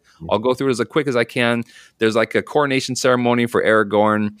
He is met by his lovely elf lady. So Liv Tyler shows up, and so they're going to be together forever, or at least until one of them is dead. I know she was dying. Is she no longer dying because Mordor is dead? No, she'll die, but she'll outlive him. Yeah, but she'll still live for a long time. But so part of the plot was like, since she didn't escape with the other elves, she's dying, but it sounded like terminal cancer. She's only got like a week to live, sort of. She will die, which elves don't normally do, because she chose to stay there and marry a mortal, but she's still got a few good years. This was actually one of my final questions, in that the movie implies that she's dying like immediately, like she will die. Yeah, that's what I thought. Like immediately. She's on her deathbed, right? Since the ring was destroyed, she will die naturally. But since the ring is around, somehow that means she will die. And I kind of feel like that's a movie thing. Mike, you're going to have to help me out, because I get the sense that for some reason Arwen's life is tied to the One Ring for some reason. Yeah, and all the elves are in some way their power. That's one reason why they're leaving, and I can't remember again the specifics. I didn't get to that part in the book, but I know that like she lives, I think, for a couple hundred years. But she does die. Her choice to marry Aragorn is a choice to kind of become mortal and lose part of that, and particularly with the ring now destroyed. Yeah. So I think if Sauron had reclaimed the ring and was wielding that power, she probably would have died sooner. But now that it's kind of gone, but still, the destruction of the ring means that, she unlike her kinspeople who will live on across the sea, she's doomed to die now. Yeah, she made the Superman 2 choice. Yeah, she went into the chamber. But okay, like let's just say, like if Frodo, if they were a stalemate, Sauron doesn't get the ring and Frodo doesn't destroy the ring, and for some reason Arwen will die because of the ring. Yeah, possibly. Again, I'm probably getting it wrong, but she's kind of sealed her fate. She's going to die one way or the other, just because. And there's a legend that talks about in the book of centuries earlier, an elf and a man that got married, and she basically, in that decision, is kind of choosing mortality. You can't marry a human and not kind of somehow become susceptible now to death. John, I side with your point of view here. My impression from this movie is what the movie is trying to tell us is that unless he can defeat, unless the good guys can defeat Sauron, that she is like deteriorating quickly. Like it's not going well for her. That's what the movie it makes me think. Right. And maybe that's not the book, but it just seems like we got to hurry up and beat the bad guys because she's not going to make it. That may have been something that they just slugged in there. Maybe because she had like exposure to the Nazgul or something, and so that like similar to Frodo's stab wound or something, and that was like I don't know. Okay. Anyway, friends, here we go. So after they kiss and it's wonderful, then we see all the little hobbits and the whole town reveres the hobbits, and then the hobbits, they're always going to be loved and remembered as heroes in Gondor, but not in the Shire, where no one cares about them. They come home to the Shire, and not like in the book, where in the book Saruman shows up. But they're back in the Shire, and it's kind of a pedestrian sort of life.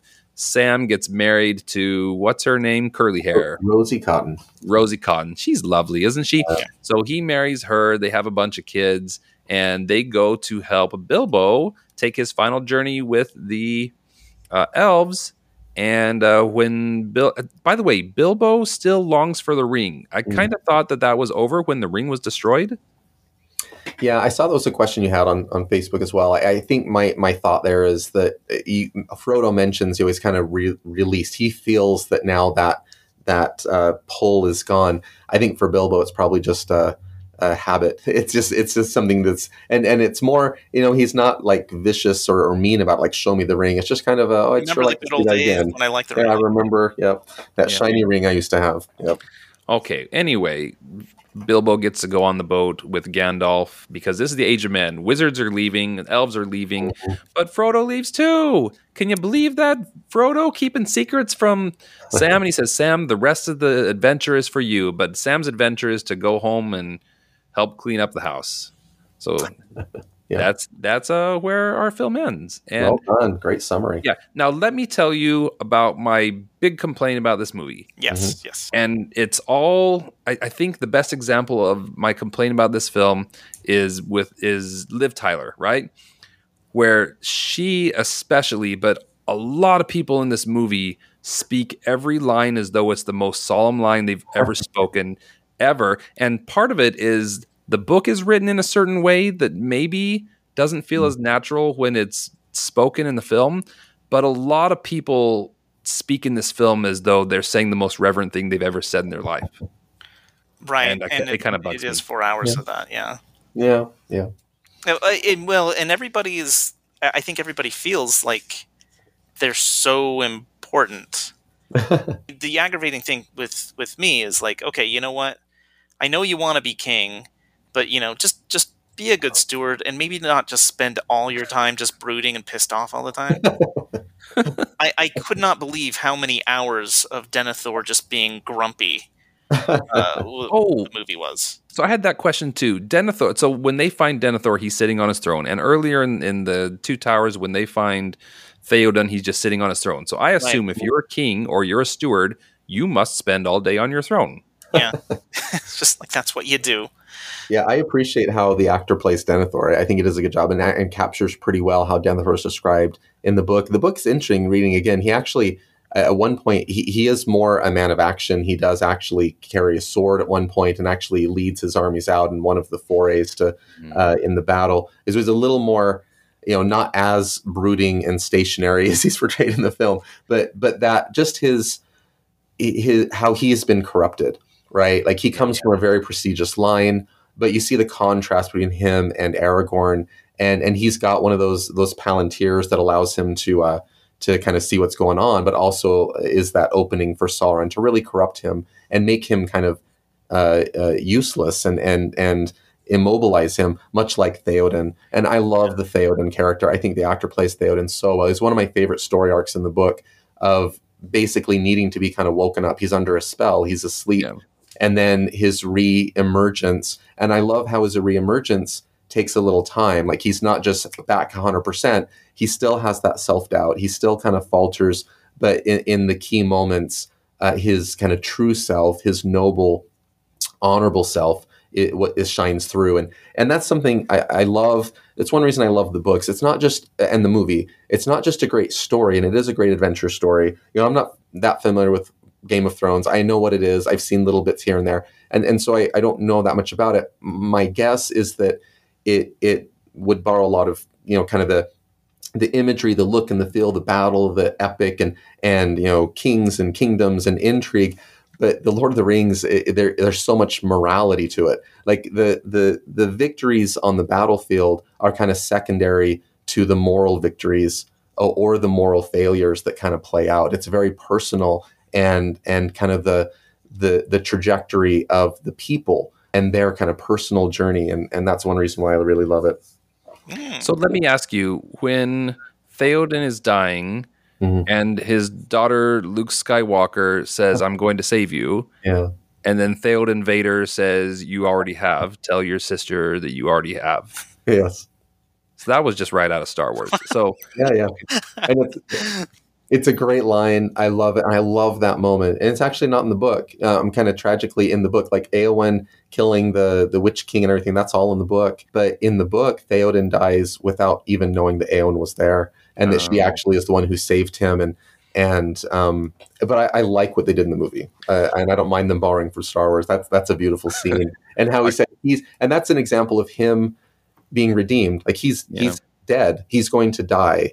He's seconds away from dying, but he won. Like he achieved this moral victory. And I love the line as he talks about now going to the halls of my fathers, in whose mighty presence I shall not now be ashamed. What a great line. So let me ask you this then, going a little bit back to Denethor. Yeah. Worse at being the steward, or worse at being a father? He's equally terrible at both. Yes. Like, isn't he? Some of his lines to Faramir are just heartbreaking. And Faramir is one of my favorite characters. And that's one of the things. One of the little critiques I have with the film. I can see how they did it. You got to make so many choices when you're trying to tell this elaborate story, and just limit it to 5 hours on film, however long it was. But Faramir in the book never falters. When he is given the opportunity to take the ring by force, he doesn't. He kind of recognizes what it is. In the film, he takes Frodo. He's taking him back to his father, and has to kind of, goes through this process. But in the book, he gets it. He's not like Boromir. And he recognizes what is going on and lets Frodo go. And he's just so good and maintains his kind of integrity throughout. And for his father to just worship Boromir and just have no appreciation for Faramir is heartbreaking. And Faramir wants that. He craves that. And there's some good lines, where Gandalf says, he'll remember he loves you before the end. And that is true to the book. Faramir Denethor just sends him out on this, suicide mission. And he also does say in the book, Faramir says, "You wish now that our places were reversed and that Boromir were here." And he said, "Yeah, I wish that." And so it's just tough. Faramir is one of my favorite characters. He's just a good guy. And again, a person of honor. Is the terribleness of Denethor explained, really? Mm-hmm. Yeah, you get the sense that, again, he's of a very noble lineage, like, the stewards who took over in place of the king. And there's been this, and this is like centuries, right? There's this kind of lore and legend that the rightful king will come back at some point. In the meantime, the stewards will kind of run the show. But he's from a very noble line, a noble family, has a lot of pride, has a lot of skill and ability, but he's very much been corrupted. So part of it is, there's that pride, like, I am the steward. And when he hears rumors of this ranger of the north, potentially the actual true heir who will come and supplant me, that obviously really bothers him. But he's just like Saruman. Theoden, was kind of under a spell, and Saruman was completely corrupted. Saruman was like Gandalf. He was kind of the head of the wizards. He was sent to Middle-earth basically to do good and to oppose evil, but he got corrupted. Denethor's been corrupted by Sauron, and so he's just, in his case, his pride is being really manipulated to make him very ineffective as a leader, because he doesn't really lead his people. When he says, flee for your lives. Like, why even fight? Like, it's useless. It's hopeless. and Gandalf has to kind of take over defense of the city. So it's just, he's been neutralized by that evil power of Sauron. But it's so much. I mean, I don't remember him actually looking through the Palantir. I guess it can be completely explained that way. That I don't know if it shows it in the book, in the movie, but in the book, he's using it. Yeah. And I think it would have really been helpful to see him just gazing into it, because at least once, then you realize, that's why he's so bad. It's like, how could you write yourself as just like I mean, the optics of this, how you're just like, you're annoying to watch, man. And how can, when he goes to kill himself in Faramir, why aren't his, soldiers like say, hey, wait a minute? And that goes into much more detail in the book. There is kind of a little mini revolt, and there are soldiers killing each other because on the one hand, you've sworn allegiance and loyalty. He is the steward, but others are like, no, this is just wrong. And so it's tragic. And Gandalf makes the comment in the book, I'm not sure if it's in the movie, but in the book he says, the reach of the enemies come right into Minas Tirith. He's not just fighting us on the battlefield. He's, from the inside. Now we've been weakened because of what's happened to Denethor. Very good. All right. Okay, I have a lot of questions. Okay, first of all, how does Saruman and Wormtongue? Well, Saruman is just on top of what is it, Orthanc? Yeah, he's just on top of the tower. How do you just get up there? And also, when he's just alone, suddenly like Wormtongue is just behind him. So like, do you have to like crawl out of the tower and climb up? Because there's no door to the flat surface of Orthanc on the roof. I think there's a little trap door. Yeah, we just don't see it. Yeah, John, there's a trap door. Yeah, it's kind of like, okay, there's a trap door. I didn't see the seams. That's fine. Okay, so it's really good craftsmanship is what it is. It's Orthanc. Come on. Yeah.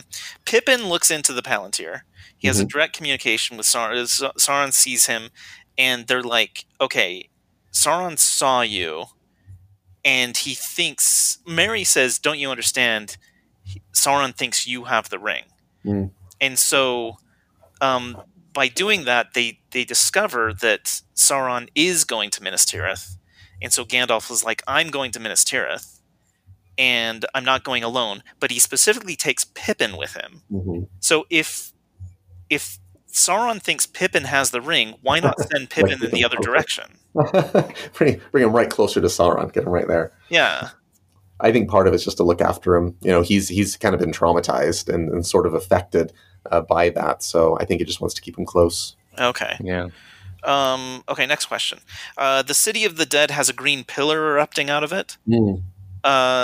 Is that just dead power, or what is that? Is that power? Is that ectoplasm? Yeah, ectoplasm from Ghostbusters. Yes. Okay. The door to Dimholt, where none return, and that is where they go to the alleyway in the middle of Middle Earth, where the Army of the Dead is on the other side. How many doors in Middle Earth is a place where none return? At least a third of them, I would guess. I feel like a third of the doors. Yes. I asked about Arwen's life in the ring, so that's fine. I don't want to. Why am I even asking this? Because I don't want to start a large conversation. But where are all the dwarves? Where's all the dwarves? How come none of the dwarves are helping out?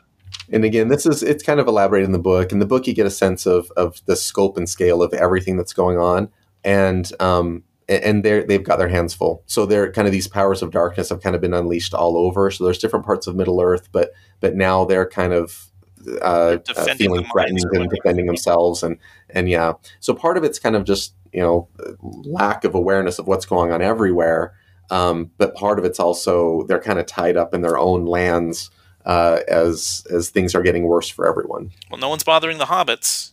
No, I know. And that's that's one of the things that's kind of mentioned, how the Rangers kind of they're held in suspicion, and who are these people? But they're actually the ones kind of protecting the Shire and among other places, and just kind of doing their work very confidentially, not in the open, but they're helping protect the few remaining kind of pristine, untouched by evil places. Okay, this question might not be right out, but is Middle Earth, is it like a planet? Like, is it round? And how big is it? Or is it? You've got the maps. Yeah. Well, I mean, they have the maps, like, or is it like actually a flat place, where you could fall off the edge, and that's why, like, the when they sail off to the west, it's like some magical place in the west. It's not somewhere that no one can sail to, and like the lands to the south, like they don't actually connect to the other. Like, I mean, can you sail around the planet of wherever they are? Yeah, never really makes it clear. It's but it's interesting. Yeah. That was a great question, John. All right. Is it? Okay. Fine. Yeah, it was. I always just assumed Middle Earth was, like was 5 square miles in map. England. Yeah. Okay. Am I the only one with questions? No, I've got some.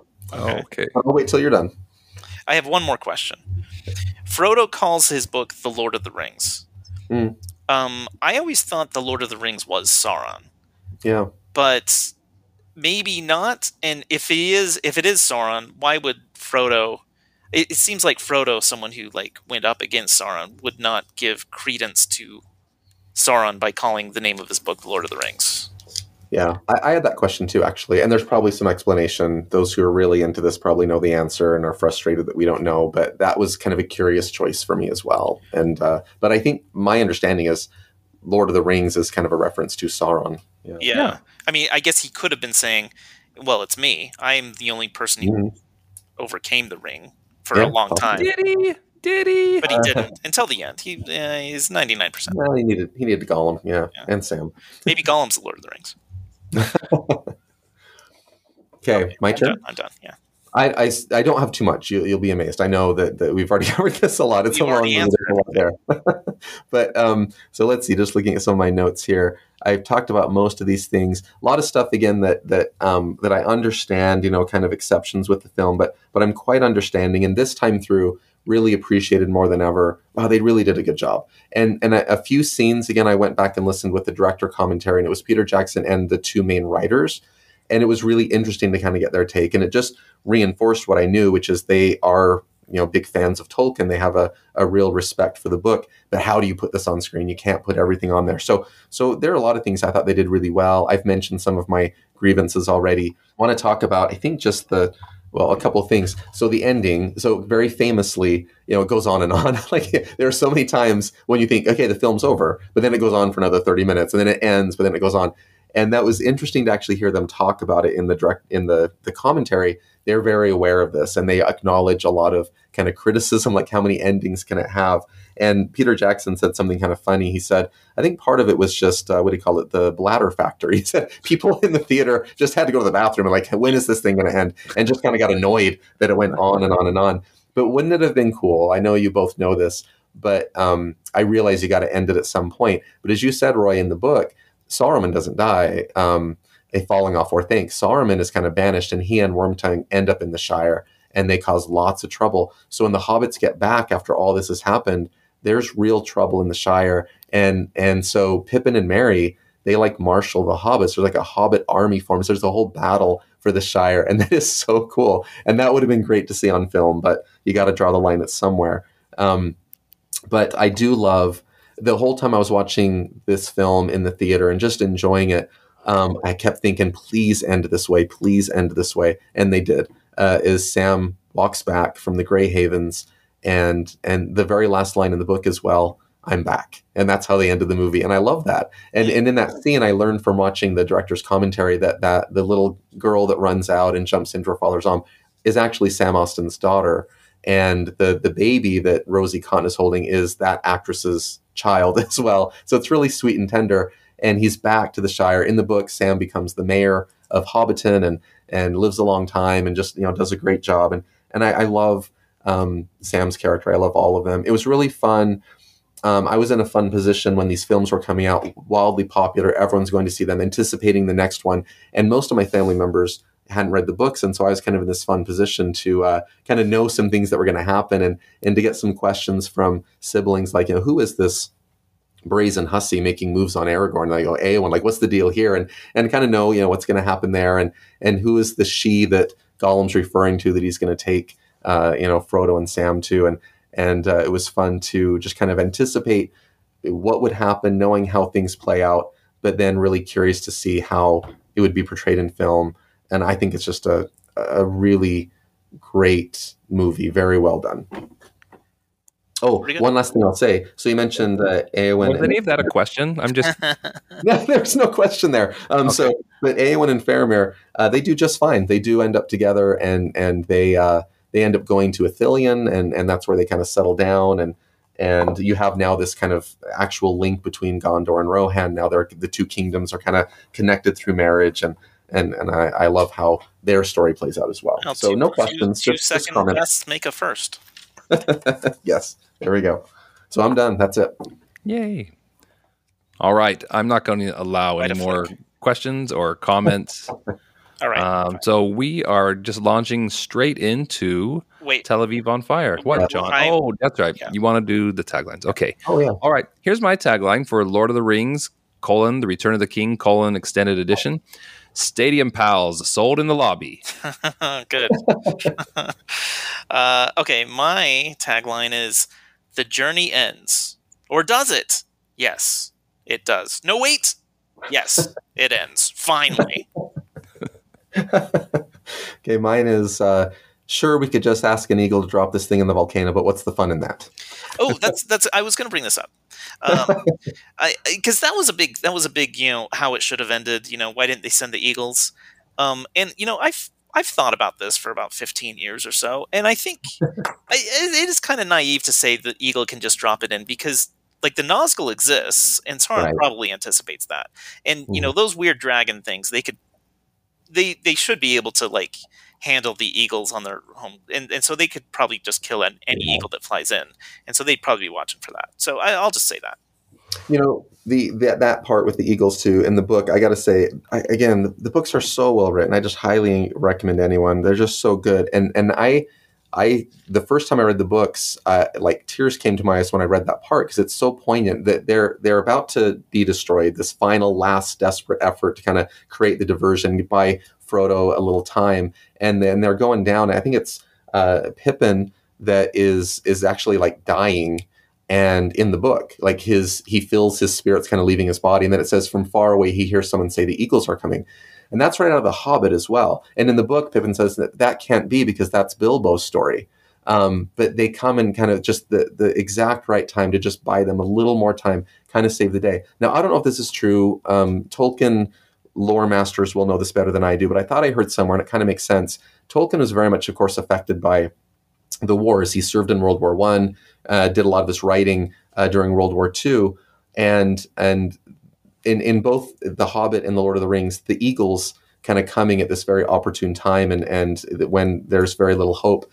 Some have speculated that that's a reference to the Americans joining the war, World War I, World War II, kind of coming to the aid of Britain with their backs against the wall in both cases, and the eagles, and so there may be a little bit of a reference there. And Tolkien's experience in war really informs the book. You see a lot of that come through again in the characters and the story and things like that. I always assumed the eagles were reference to when in World War I the giant eagles helped the war effort. Could be just that simple right there. Yes, yeah. The famous Battle of the Eagles. Yeah. Straightforward. Okay, now I'm going to punch the next person in the groin who says another word about the Lord of the Rings. So Tel Aviv on Fire, Mike. Yeah. Here you go. I'll be eager to hear how you two, what you two think about this film. It was kind of, again, a wild card. I had seen this film. We have on the campus where I teach international cinema, and it's just a modest gathering. A few dozen people get together, and so that's where I saw this and really enjoyed it. And then I went back and watched it again and liked it even more the second time. So this is a foreign film. It's in Hebrew and Arabic with subtitles. And the one reason why I love this movie is because the movie exists. As I mentioned in the last podcast, I love that it's a collaboration. You had both Israelis and Palestinians working on this film. And just a quick little political side note, just kind of current events with Gaza and Israel and everything. I've spent some time there among both Palestinians and Israelis, and people will have very strong opinions and feelings, of course, about that conflict, and often take kind of strong sides on whose side is kind of right. And this sounds like a cop out, but when people ask me about it, I don't really have a side, because when I'm among and with Israelis, I really understand kind of their side and their mentality, and have all this sympathy for them. Especially, I remember walking out of the Holocaust Museum in Jerusalem, and I was like ready to sign up for the Israeli Defense Forces. And then I spend time with Palestinians in Palestinian villages among Palestinians, and I'm ready to start throwing rocks at the Israelis. Like, I get it. I understand the emotions of both sides, and the history and everything that's played out. I love that Israelis and Palestinians worked together and collaborated to make this film. So in this film, it's called Tel Aviv on Fire, and it's technically a comedy, and there are very funny moments, but it doesn't shy away from the heavy subject matter. And Tel Aviv on Fire is the name of a Palestinian soap opera. And so the main character is a Palestinian man named Salam. And Salam is like a Palestinian Kramer. He doesn't act like Kramer, but he kind of reminds me of Kramer. So from a physical sense. So picture Kramer. This is Salam. And he gets a job helping out on this Palestinian soap opera. He is Palestinian. And we get the sense as we watch the film that his uncle, who works on the film, got him the job. And he's kind of been an underachiever his whole life, kind of had a hard time holding a job, and not had a lot of success. And so this is kind of, just another chance for him. His uncle gets him this job so he can work, and basically just giving people coffee. And technically he's got very good Hebrew. So he's kind of helping these Palestinian Arabic speaking actors to get the Hebrew right as they play these characters. So to get to work, Salam lives in Jerusalem, but to get to his work where they film this Palestinian soap opera is in Ramallah. So he's got to pass through an Israeli checkpoint. And this is where he meets Asi, this Israeli checkpoint officer. And so this is a really important relationship in the film, is Salam, this Palestinian, passing through the Israeli checkpoint run by Asi, this Israeli. Asi finds out that Salam works on Tel Aviv on Fire, the soap opera. He assumes he's a head writer. Yeah, so he's a little, he has to, he exaggerates his role with the soap opera. So Tel Aviv on Fire is popular among Palestinians, but also Israelis. Asi's wife happens to like the soap opera. And so this is kind of, a chance for, Asi's kind of intrigued by this guy. And in kind of a funny way, he ends up meeting him. He's normally just passing through the checkpoint, but there was a question on dialogue that Salam felt pretty strongly. You shouldn't use the word explosive to describe a woman in a complimentary way. So he's kind of double checking as he passes through the checkpoint with the Israeli female soldier. And of course, at the word explosion, she's very suspicious and orders him out. That's how he comes in contact with Asi. And Asi's kind of intrigued that this guy writes for Tel Aviv on Fire. So Asi, the Israeli checkpoint guard, begins to kind of exert an influence on the show. He's interested in kind of the characters. He's kind of annoyed that his wife finds the Palestinian kind of hero handsome and romantic. He wants the Israeli Israeli general portrayed in the soap opera to be more liked and beloved, and so he starts to exert his influence on the show, because he can determine whether Asi gets to work or whether Salam gets to work or not. So he's got some leverage there and begins to exert this influence on the show. So a good time to introduce some of the other characters. The main actress on the soap opera, her name is Tala. This gets kind of confusing though, because Tala is the name of the person in the film. That's the character name. But the character she plays on the soap opera is Manal. But Manal is a Palestinian spy. And her name is Rachel, pretending to be Israeli. So she's a Palestinian spy pretending to be an Israeli, so she can infiltrate kind of the Israeli military high command and get their secrets so she can assist the Palestinians. Tel Aviv on Fire, by the way, takes place in 1967. So this is back when a war is about to break out between Israel and its neighbors. And this is when many of the places that are currently Palestinian are taken over by the Israeli army. So I should have mentioned that earlier, but the soap opera takes place back in 1967. So Tala. Can I quickly ask, did you watch much TV, like when you're hanging out in Tel Aviv and Jerusalem and places? Because I how possible is it for a soap opera like this to exist? Yeah. No, totally popular, because you would have Israeli channels and Palestinian channels, and you'd have channels from neighboring countries, right, that you could access, and so you'll have all those different options for your viewing pleasure. But I mean, but like the Israelis, I would think the Israelis would kind of censor this kind of subject matter that, you know. Yeah. Yeah, I don't know. And it mentions that because it comes up a few times. Like, Aussie asked the other guards, hey, do you guys watch this soap opera? I'm like, no, it's anti-Semitic. And it's like, of course it's anti-Semitic. It's, from the Palestinian perspective. And so they all kind of get it. The conflict between Israelis and Palestinians is just, front and center. It's ever present in this film. So no, I think that's very plausible that it wouldn't be censored. If you were an Israeli wanting to watch a Palestinian soap opera, you could. And Aussie's wife likes it. Yeah. And there's so many great lines where, he's like, why do you like this? It's a Palestinian, it totally is on the Palestinian perspective. And he said, hey, it's not everything's political, it's romantic. And that's kind of a theme that there are, again, there are forces that seek to divide people and that whole kind of othering. And there are forces that bring us together and help us appreciate, we're really the same. And that comes through really well in this film. So that's Tala, the actress that's in the film, or in the soap opera, playing a Palestinian spy pretending to be an Israeli so she can help the Palestinian cause. And a French actress. Yes, and she's French, and that's a good point. She actually doesn't speak great Arabic. We assume she's Palestinian, that's kind of her nationality, but she lives in France, but she's working in Ramallah in the West Bank to appear on this soap opera. And so her Arabic isn't great. When she and Salam speak, they often speak in English to each other. It's kind of the best way for them to communicate. A nice reprieve for us, yes. Right, yes. We get a little bit of, I'm glad the subtitles are still there, but you realize, hey, they're speaking English. Yeah. Miriam is Salam's old girlfriend, and we kind of get the sense as we watch the film that they had a relationship in the past. Salam kind of blew it.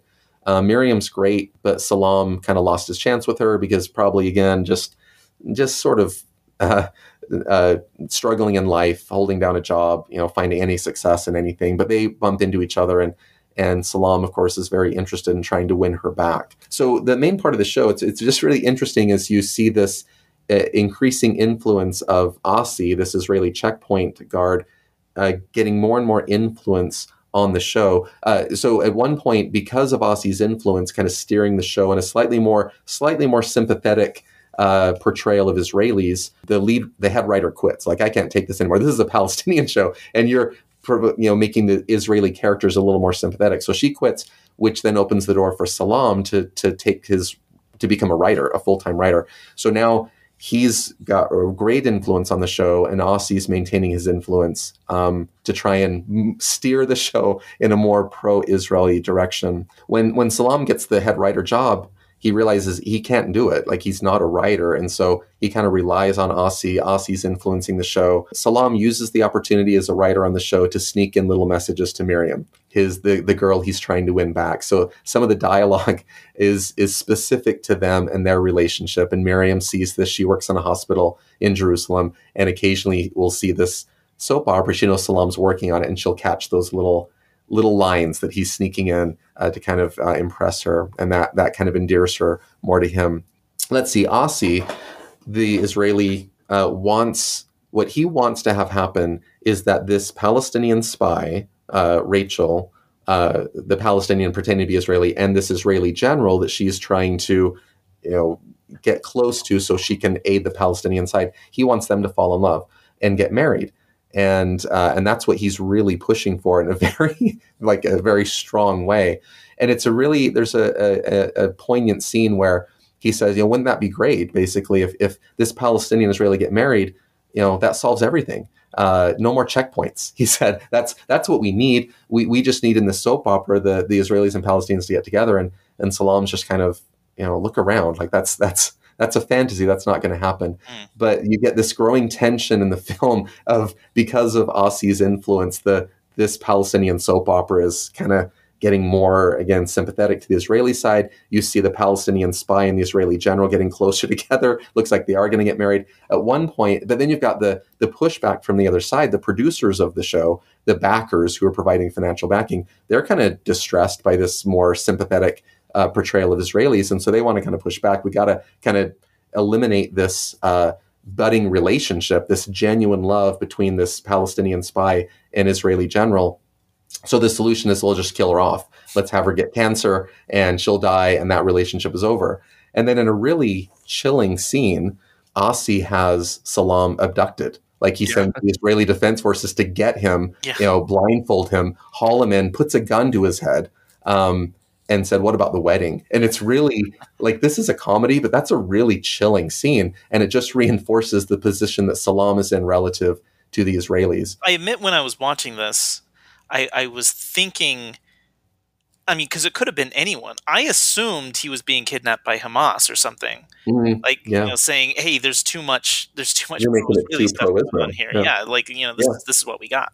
Could have been, because it's high stakes, right? And that's something I love about the film. It's, again, technically a comedy, but the Israeli-Palestinian conflict is just right there. They don't shy away from it, and they don't minimize it in any way. In fact, it just becomes even more personal and again poignant as you see these characters. This is their world that they live in. At one point, one of the actor who portrays the Israeli general is, "Hey, why are you making my character so sympathetic?"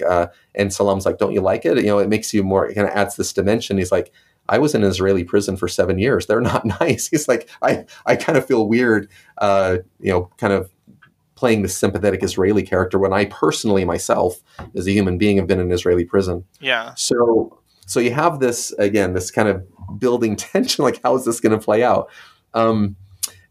Salam finally gets a date with Miriam. This is a really sad part of the movie where they finally get together. Salam's so excited, and the whole date gets sabotaged by Tala, this kind of prima donna actress from France, who forces Salam to write her scenes so she doesn't quit. She's just mad about getting cancer and having her character killed off, and so his chance with Miriam is sabotaged because Tala kind of forces him to stay in her apartment and work until the scene is ready. But this does kind of, it's kind of a turning point, because Salam kind of realizes, I can write, and that's kind of the idea. He actually is a good writer, and he's doing well now at this. And one thing that's kind of the way the show is playing out is, how is this soap opera going to end? And that's the big question. Asi is insisting that the Israeli and Palestinian get married, and that they truly love each other, and they get married because they're in love, not because she's a spy, but she really has fallen for this Israeli, and that has to happen in his mind.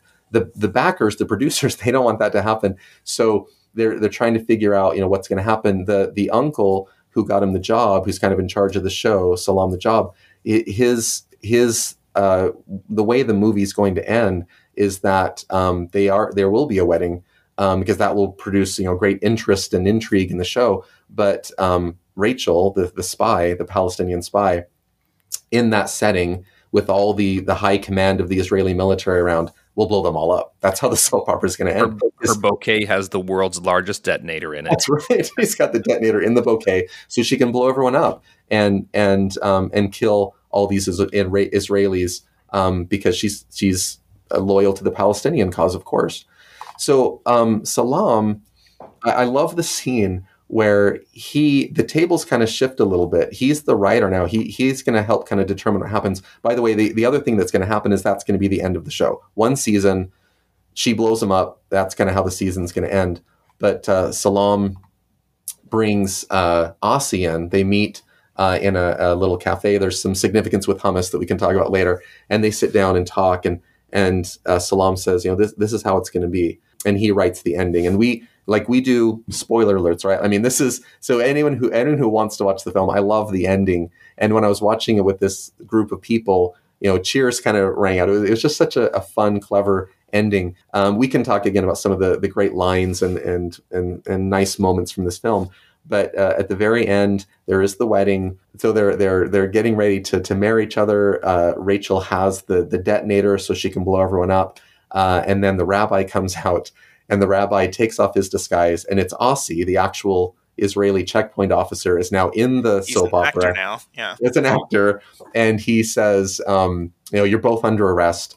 Basically, Rachel for being a Palestinian spy, and Yehuda for being dumb enough to want to marry a Palestinian spy, for not realizing that this is a Palestinian spy. And I love the line, you can get married in hell. And so they're both arrested. And then the great part is, a little bit later on, it says, now season 2. And that's kind of a victory for Salam. Personal victory because he gets to keep his job. He's now a writer. Things are going well. His life is turning around. But there's just a lot of kind of symbolism there with this conflict, and some great lines again. So there's some really great lines that we'll talk about. But that's kind of the summary here of the film, and it ends with kind of this hopeful ending. One reason, again, I because the hopeful ending is that we'll continue to collaborate. There will continue to be talk and collaboration. And at the end, there's the scene I hadn't noticed it the first time, but watching it the second time, when Salam is trying to put this final scene together, trying to figure things out, and he goes to look for his uncle, and his uncle's asleep in a prop car. Yeah. As I recall, it's like an old car, like a 1967 car. His uncle had talked about, I was there in 1967. I know what happened to us, and I'm making this for your generation. I want you to remember how we were wronged. And then this is our struggle and our battle. And then Salam kind of looks and he sees on the movie set, there's kind of the ocean that you kind of look across the ocean. There were some scenes in the soap opera, and just a painting of an ocean, right? Yeah. And so, what do I want? And he's had this collaboration with Aussie, this Israeli, not by choice. Like basically he's been forced into it, but they do collaborate. One of the great lines in the film, and I think Aussie's the first one to say it, is, how do you know two people are in love? They listen to each other. Yeah. And so they've been collaborating, and now I love at the end, he kind of is winning Miriam back. Miriam and Salam are watching the final episode of the soap opera with Miriam's father, and she said that Salam promoted Aussie, and he's kind of got more power now. He's got more leverage than he had before, and so it's a very hopeful ending. It doesn't it doesn't wrap everything up. The conflict still exists, the passions and feelings on both sides, but let's move on to season 2. Let's keep collaborating. Season 2, where one of the main actors is now an actual Israeli IDF. That's right, an actual Israeli soldier, and that's significant, right? One of the things that with what's happened the last few months with Gaza and Israel that's just heartbreaking to me is there are just those horrific, barbaric attacks by Hamas on Israelis, killing indiscriminately and taking hostages. And then I knew when that happened, like one of my first thoughts is, wow, there's going to be a huge retaliation on the Israeli side, which you understand and recognize. Of course, that's going to happen. But knowing what I know about Gaza and how densely populated it is, you just know there's going to be tons of civilian casualties. And it's just so hard because this film represents collaboration. Like the people who made this movie are Israelis and Palestinians willing to work together. They're not surrendering their feelings and their emotions and their grievances and the injustices of the past, either side. They're fully aware of them, but they're willing to kind of work with each other and see each other. And one of the things I just thought after this all went down is that pool of people on both sides willing to talk and willing to work together and see the humanity on each other's side is probably dwindling now. As more and more people are personally affected. It's one thing to kind of talk about that theoretically, but when you have a family member who's been killed or blown up, that it tends to move people to the more extreme sides of just, violence is the answer. Or if it's not the answer, that's just what I'm going to do because I've had it. And that's just so tragic. And one of the great lines in this film that Salam says is there nothing between bombs and surrender? Well, you just got to stop saying quotes. There's so many great lines. I guess I'm done. That's the summary. Well, and I'd love to hear what Roy, you and John think of this film. I do like it a lot. I think it's very hopeful and practical. There's a little bit of I think it's a very sensible message, but also a really melancholy message. Yeah. Just because they keep saying over and over again, our goal is we need to keep the show going. We can't end the show. Because ending the show, pretty much like what that means is one of the ends is, one of the satisfying endings of the show is like this side wins or this side wins. Yeah. And so when they say, we need to keep the show going, it's kind of a very conservative way to say, okay, we have problems, but we need to keep going in the direction Let's we're keep going, going.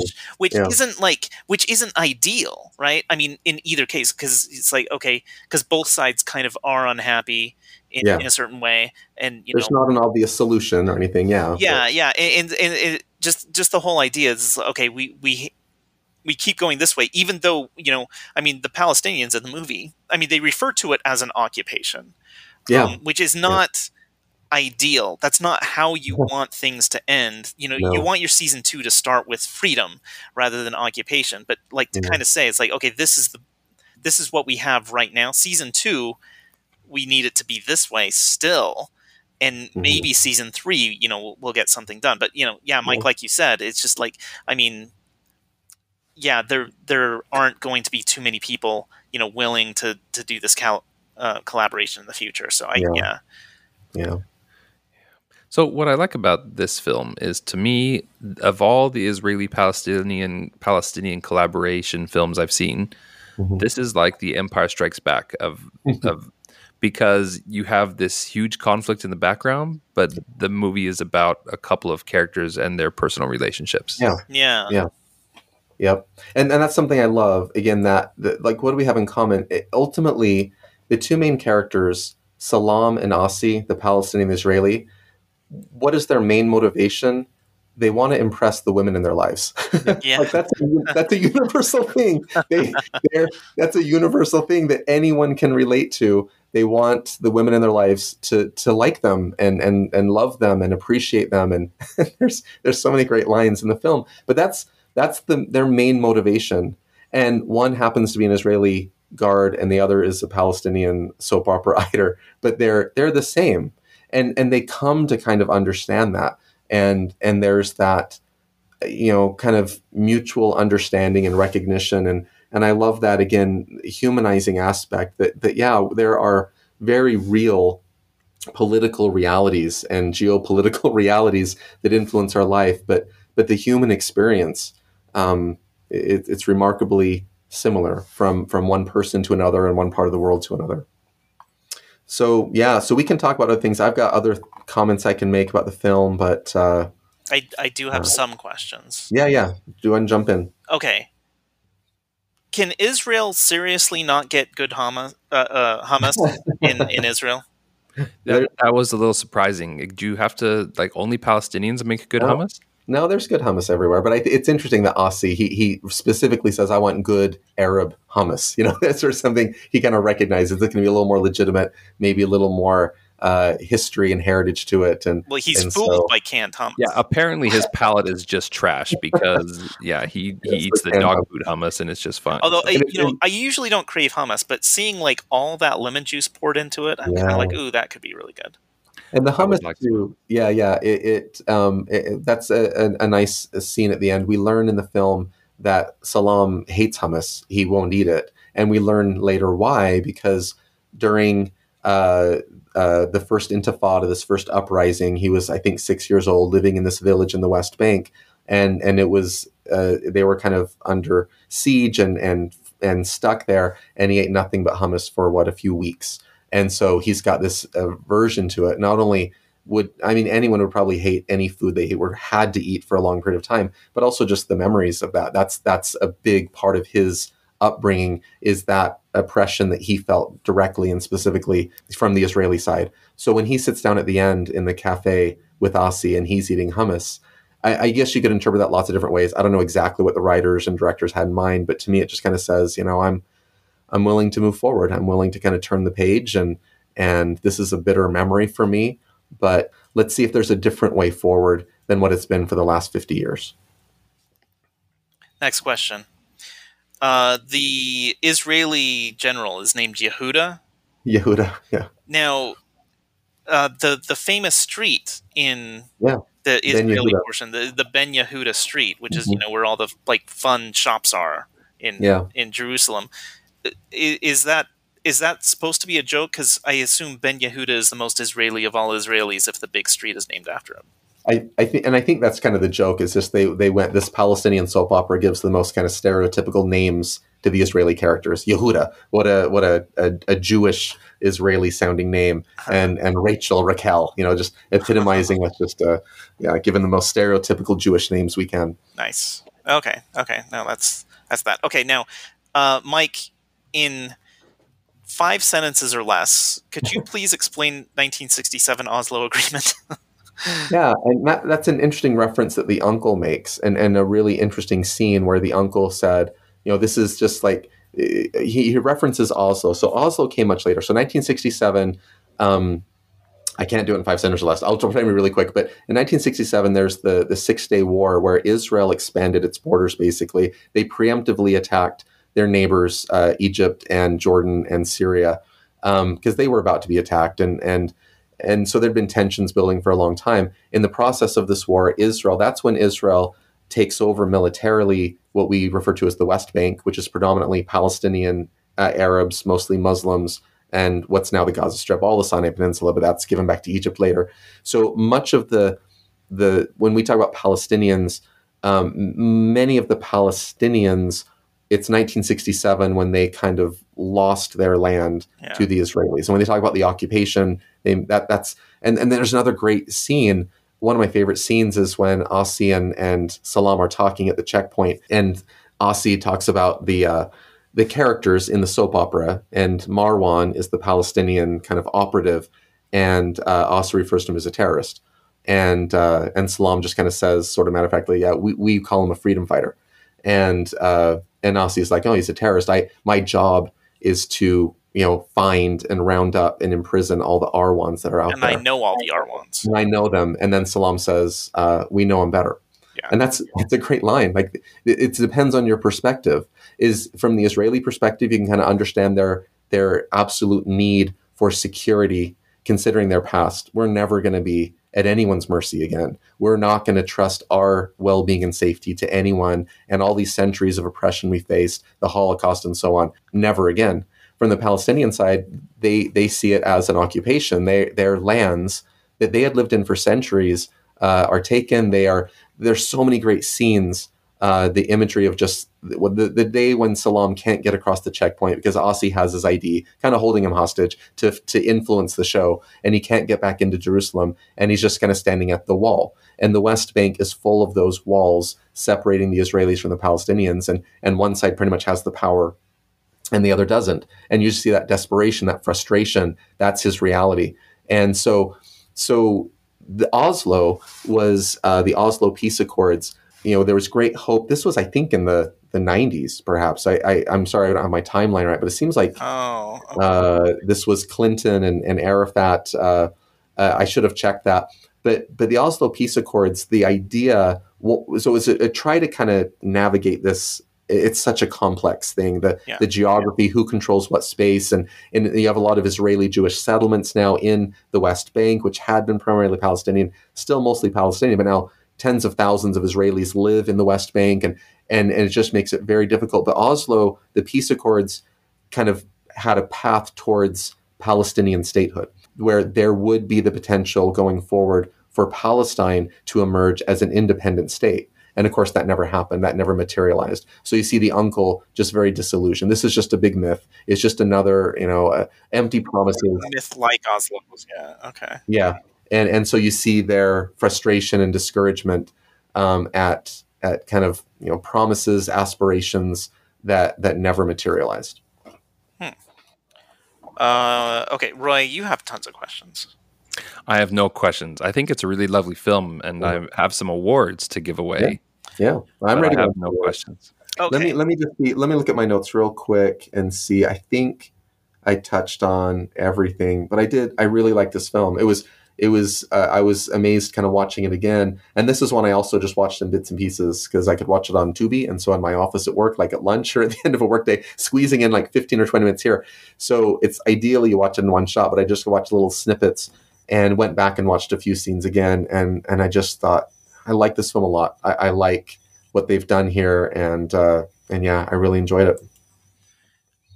Now, don't go away because we do have taglines.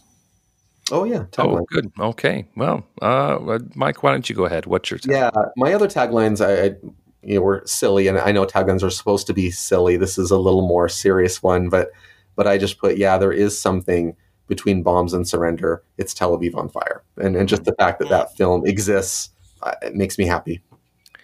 John, what about you? Tagline: Some soap operas end, unlike some occupations. Okay, my tagline is no rotten tomatoes here, only figs and hummus. Oh, that's good. I like Very that good. one. Yeah. I'm trying to think of another word for occupation. I felt like that was maybe a little. Occupation. There. All right, John. We need to pay the bills. Oh, yeah, let's do that. Yeah. Everybody, first of all, patreon.com/ours. That is the name of our Patreon, and you can go ahead and apply for that for a mere $1 a month. In it you find our list of outtakes. We have some readings that I do, and I will say Roy and I last week recorded some content that I haven't put up yet, but I'll probably put up in the next couple of days. But it was actually a lot of fun. Roy, you had fun with our movie game, right?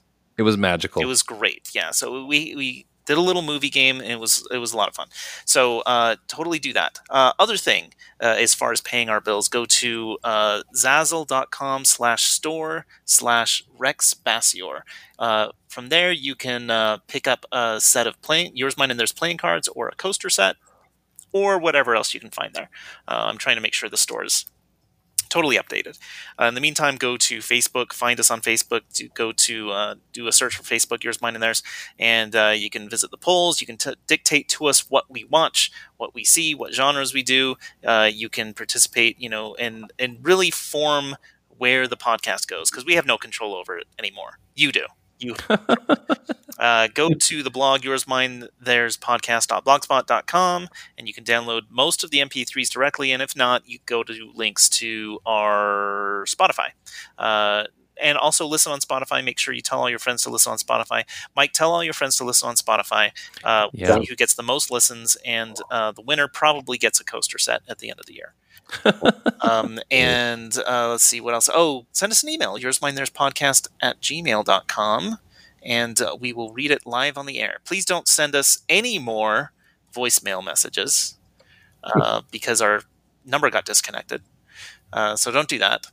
And also make sure you give us 5 stars on Apple Podcasts, and give us a thumbs up on Spotify Podcasts, and all other places where you can rate podcasts. Go ahead and do that. That's it. All right. Thank you. Now, I know you guys don't like hearing our advertisements, but we really believe in those sponsors. Yes. They mean a lot to us. So they support us, and we're happy to support them. Yep. So, all right, you guys, it's time to dig into some awards. Nice. Let's get going. Favorite title, John Madsen? Victory, also known as Escape to Victory, but I prefer Victory. All right, Mike, what do you think? I also chose Victory and had the same feeling. I saw that alternate title and it doesn't work for me, but Victory, that's my favorite title. Yeah. I went with Tel Aviv on Fire. It felt very descriptive. I just didn't see any Tel Aviv in the whole show. Okay. All right. Well, Mike, what's your favorite movie poster? There's already only one answer here. Well, I'll be curious what y'all think. Because I went back and forth on this. Victory, I kind of get it. There's the V, but Michael Caine looked way more buff than Stallone. It kind of bothered me in that. But I went with for the best poster, and I like them all okay, and I understand them all, but Return of the King. Okay, John? I didn't like most of Return of the King, but Return of the King is good enough that our Aragorn looks so sweet in Return of the King that I'm picking that. But I should point out, it should be Eowyn on the poster, not Arwen. Arwen was hardly in the movie at all. So you guys, for heaven's sakes, it's Victory. I have no idea where all those arms are coming from. I think one of them belongs to Stallone and one of them belongs to Caine, but they're just like these weird arms coming out of nowhere. Fuses into because it makes the V. Yeah, you've got the V shape there. Yeah. So I think they're like almost. It's like a creature, like a monster, and they're all melted together into this big red body. Yeah. And Pele's arm is sticking out there too, and it looks like it's about to high five Stallone's arm. It's weird. It's amazing, is what it is. Okay, you guys are both wrong, but we're going to move on to your favorite real tagline. And mine is from Tel Aviv on Fire, and it's great fun. So, John, what was your favorite real tagline? My favorite real tagline is a take on my fake tagline, which is just "The journey ends." Okay.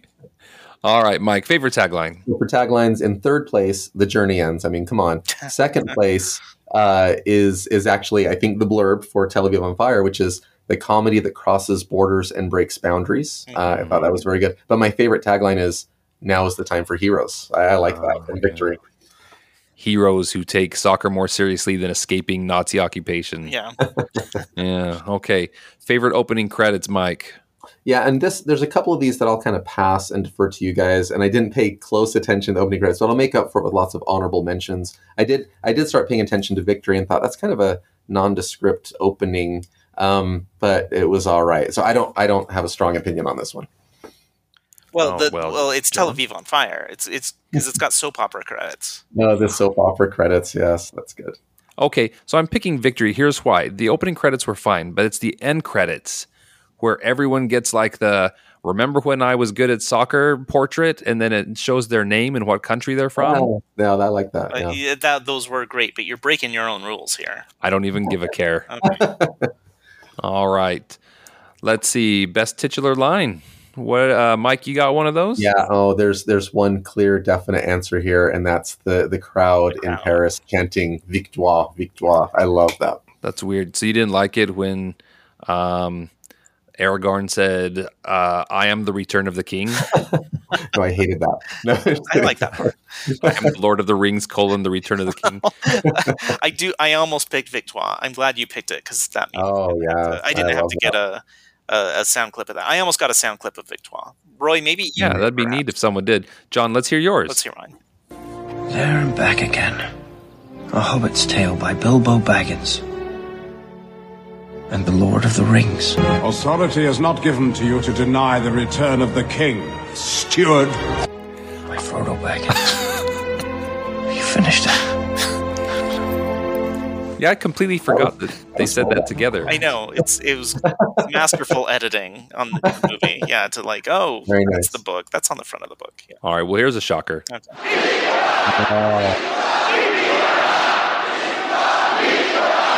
If we're being honest, the movie's name isn't in French, so...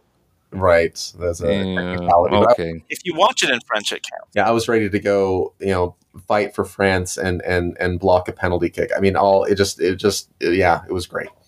By the way, I found myself on a La Marseille rabbit hole, and I watched a clip on a guy who did like this YouTube thing on like movie moments that are really, really important, and he picked when they sang La Marseille in Casablanca. Right. Yeah. And he said, without that scene, you can't actually believe in what's Paul Henreid's character's name? I don't know who you're talking about. The Czechoslovakian, Victor Laszlo. Yeah. He's right. Like he's kind of a weak character until that moment, and he said the entire movie depends on that scene where Laszlo becomes someone that you can believe in and someone that Rick can actually believe in. Right. Yeah. Anyway. Whatever. Favorite technology. I'm going to start because it has to be the Bible radio that guy made in the concentration camp. That was pretty good. Yeah. It's kind of crazy that by far the best technology is like 5 things in the concentration camp. John, what'd you pick?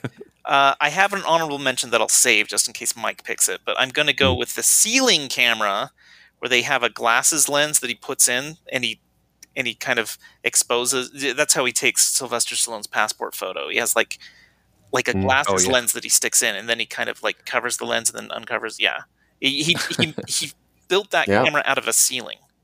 Yeah. All right, Mike, what's your favorite tech? Our best tech all comes from the same movie. Mine is the fake crowd noise used by the German radio announcer to kind of click up the crowd noise when the Germans score because the stadium's silent, but he wants the listeners on radio to think the crowd's cheering. The crowd's cheering. He has a switch that he physically, and it's just like a separate radio next to the microphone. You can kind of hear. Okay, well, you didn't take my honorable mention, which I thought for sure Roy was going to take, but that is the fake dummy Sylvester Stallone made mostly out of latex. Oh, that's coming back. Oh, good. Yeah. Okay. We'll talk about that later. Okay. All right. What's your favorite name, Mike? So many great names in all the films, but again, sentimentally, I went with Salam, the main character in Tel Aviv on Fire, because I believe Salam in Arabic means peace. I think it does. Yeah, I was going to look that up, but Isn't that just Arabic for shalom? Yeah, that's right. Yeah. Okay. All right, John. What's your favorite name? All right. Well, at one point, Merry the Hobbit was renamed by Gandalf or somebody to Merry Meriadoc Preston Esquire. Okay. I think there was an Esquire in there. I may have gotten it. I may not have jotted it quite down. Well, I love Max von Sydow Steiner. Yeah. But I'm going to go with the name that Stallone wanted to call himself, Marcel Dupin. Oh, that's good. That's good. Yeah, very French. It's still all a right. French name. Very good. So food. John, what's your favorite food? Okay, quickly I'm going to say the honorable mention, which is hummus with a ton of lemon in it. But the winner, I think this is everyone's winner, and that's Denethor's exploding tomato. That's a juicy tomato. Yeah. Okay. Mike, what about you? Favorite food? I'm rethinking my choice because that's a good one. My honorable mention is salted pork. Whenever I see that scene of the hobbits or the Aragorn, everyone riding up to Isengard and the hobbits mentioned the salted pork is particularly good. But my winner, my clear-cut winner, is hummus. And I remembered enough from the film thinking, when I watch this, I have to have hummus with me because it'll make me want hummus. And I didn't, but I'm still craving hummus at this moment. You probably we'll be done soon enough. You can go get yourself some hummus. I think I will, yeah. Yeah. Does Rexburg have a good selection of Middle Eastern cuisine? We don't have the most authentic Arab, Palestinian, or Jewish hummus in the world, but the local grocery store, we can put something together. It's there. at least better than the Jerusalem checkpoint has. Yeah, that he put together with the old cans of hummus. Yeah. I mean, because Aussie doesn't even have. Yeah, he doesn't have any hummus that's good. Yeah. Well, my honorable mention is figs because they're delicious, but also, if I'm being honest, I don't know if I'm eating a fig or a date, but I like them both, I think. Nice. So, but my real one, I have an audio clip for it, and this one we had earlier too, but here in another movie, I think White Men Can't Jump It. Here you go. Marvelous game. We anticipated it, and so far it's a sizzler. So they're going to Sizzler. Sizzler.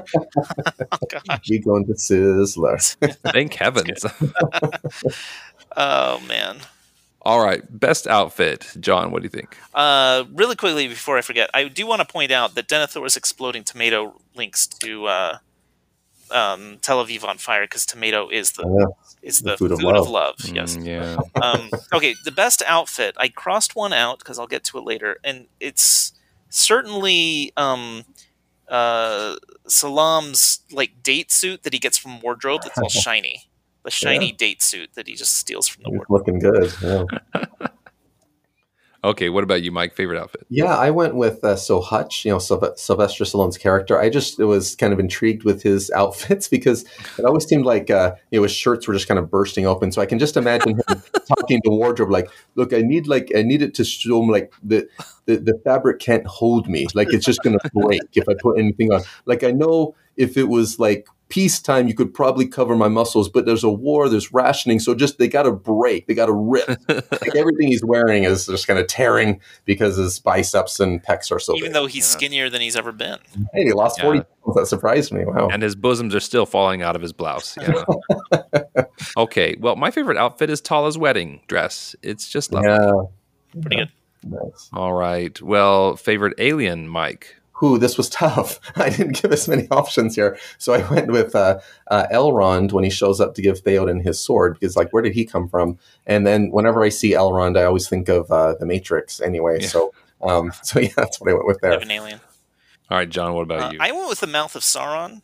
Oh, yeah. Because he's weird, and also I kind of think he had a Mexican accent, kind of. Oh, John. Okay. All right. Well, my favorite alien is the love child of Vigo the Destroyer and Sloth, also known as Marshmallow Head Orc. That weird. So, yeah, he's definitely an alien. Yeah. All right. My favorite special effects is the fake Hutch, which is just amazing because I thought that he was back in prison until they made it clear that it was fake. Yeah, I was faked out. Look how stunned in silence he is. Yeah. Yeah. Well, my special effects is okay, because it's amazing enough. There's a lot of great CGI in this, but at one point, Gollum jumps on top of an invisible Frodo, and Gollum is just floating around. And to think, how hard they had to work to, first of all, film Frodo, and then erase Frodo, and then somehow levitate Gollum on top of an erased Frodo. Yeah. Yeah. That's good tech. Or best FX, yeah. FX. What about you, Mike? So my honorable mention is also Gollum, but you mentioned this earlier, Roy, or maybe it was John, but just his emotions. Like that was great CGI for back in the day. And because he's such a complex character, and just to capture, there are times when you feel very sorry for him, and you see the good that's still a little bit there in him, but then he's kind of overcome by the evil, and that's just well done to actually have a CGI character that captures those emotions. But my winning special effects is Pele playing the harmonica. I thought at that point, is there anything he can't do? He's a world class soccer player. He just play a tune on a harmonica as well. So it was a couple World Cups ago, but Pele was being interviewed, and he was asked, like, could your team beat today's Brazil team? And he said, well, it'd be tough because we're 40 years older than they are. But and anyway, it was a joke, right? But basically, and I don't even know what the point of that was. So moving on. Okay, your favorite location. I almost said Paris, but occupied Paris, maybe not. But what do you think, John? I picked Paris because you know why? Because Paris isn't occupied. Oh, that's true. That's what they say in Tel Aviv on Fire. In Tel Aviv on Fire, yeah. Paris is not occupied. Okay. All right, Mike. Yeah, honorable mention, just the West Bank. I just love the footage of that. It's so raw and real in Tel Aviv on Fire. And then honorable mention Mordor, just as a nice shot. Mordor is just bleak and dreary and dry and gross, and that's captured well. But the winner is Minas Tirith. I remember kind of anticipating that in the films. Like the book describes it in great detail. I'm like, how's Peter Jackson going to show Minas Tirith? And almost like exactly like the book. That's an impressive location for a film. So I like that. Well, I'm going to go with the Shire because while hundreds of thousands of humans are being slaughtered, they're comparing sizes of pumpkins. They're having a good time. So the Shire is where I would prefer to be. All right. Favorite song, Mike, go ahead. Okay. Honorable mention, the song Aragorn sings at the end as king when he just kind of breaks out into the song when he's being after his coronation. And one thing I learned from the director's cut is that was his idea, Viggo Mortensen, to do that. And I think he kind of made that song, which has some significance again with the book, and the king is kind of a healer and bringing everyone together. But the winner by far, I don't know if this counts as song, but the Battle of Pelennor Fields, when the riders of Rohan go down the hill to kind of save Gondor, and the music that's playing, which is called the Battle of Pelennor Fields. I love that music. That song is incredible. It's on my playlist, and I listen to it a lot, and so I love that. Very good. All right, John, you have a song. Here it is. It has no name. That's far and wide. You can drink the whole town dry.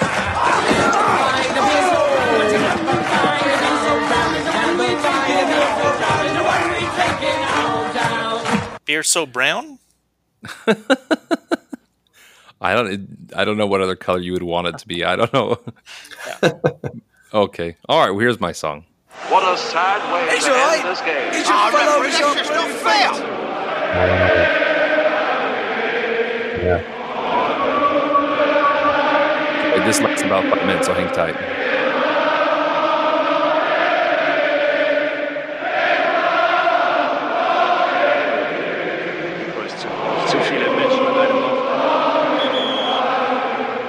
Nah, I love it. Yeah, super duper. Okay. All right. Who's your favorite guest, Mike? Sorry, you started with me. That's one I blanked on. So sorry, I'm going to pass. But I'll make it up for more honorable mentions in other categories. Okay. John, who's your favorite guest? I have two big honorable mentions. I won't mention them right now, but the winner is Vladimir Putin, who was sitting next to Max von Sydow during the soccer match.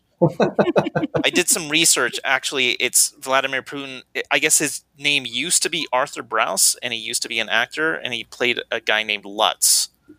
Okay. But it's Vladimir Putin. It's like well, I'm going with Pele. Yeah. We haven't had any Pele movies so far, so it's first one. Right. That was one of my honorable mentions. I just wrote down all the soccer players in Victory. They're all guests. Other honorable mention to Britt McKenzie, half of Flight of the Conchords, who tells Liv Tyler, "We should go, Liv Tyler." That's just one moment, in the film. Yeah. And he must have been like 20 years old at the time because it was before Flight of the Conchords. All right, Mike, I'm going to test you here. These are some tough awards. External recurring character. So hopefully this one works. I hope I got this one right. I went with it's not an actual human being, but it's a thing. But sure. Hope, because all these films, that's just the main theme is hope and the importance of sticking together and trusting each other. Like that comes through a lot. That's one of the big things in Lord of the Rings is the ring kind of divides and kind of moves people towards a more selfish position. The fellowship's all about let's trust each other. Let's put faith in each other. Of course, that's a main theme in Tel Aviv on Fire. Let's talk. Let's have dialogue. In Victory, we're gonna kind of stick together and see what we can do. Nice. That is an excellent internal recurring character. John, what's your pick for internal recurring character? Thanks for changing that for me. My internal recurring character, Carol Laurie, who plays Renee in Victory, the hot chick that's part of the Resistance that kind of gets chummy with Sylvester Stallone a little bit, and she has a son. She looks exactly like Liv Tyler. Okay. Okay, my internal recurring character is Unrequited Love, because you have Tala, who likes Salam, who prefers Miriam. Mm-hmm. You have Eowyn, who likes Aragorn, who prefers Liv Tyler. And you have Hutch, who likes the French girl, who prefers Francois. Her son. Very good. Yeah. Very good. Isn't his name Hatch? You guys have both been saying Hutch. I thought his name was Hatch. I thought it's Hutch. Is it Hutch? That was Hatch. Who cares? Anyone still listening? All right, John. Okay. External recurring character. Okay, well, this is the biggie, oldie but a goodie, and you knew I would pick him, but it's Max von Sydow. It sure is. Yeah, because, by the way, he would have been in the Russell Crowe version of Robin Hood had we watched that, and we should have watched the Russell Crowe version of Robin Hood, but he was also, of course, in Minority Report, Dune 84, which we kind of watched on the side, Strange Brew, of course, Conan the Barbarian, Flash Gordon, and The Seventh Seal. All Max von Sydow movies that we have watched on this podcast, and we are on the road to watch all of the others. Yep.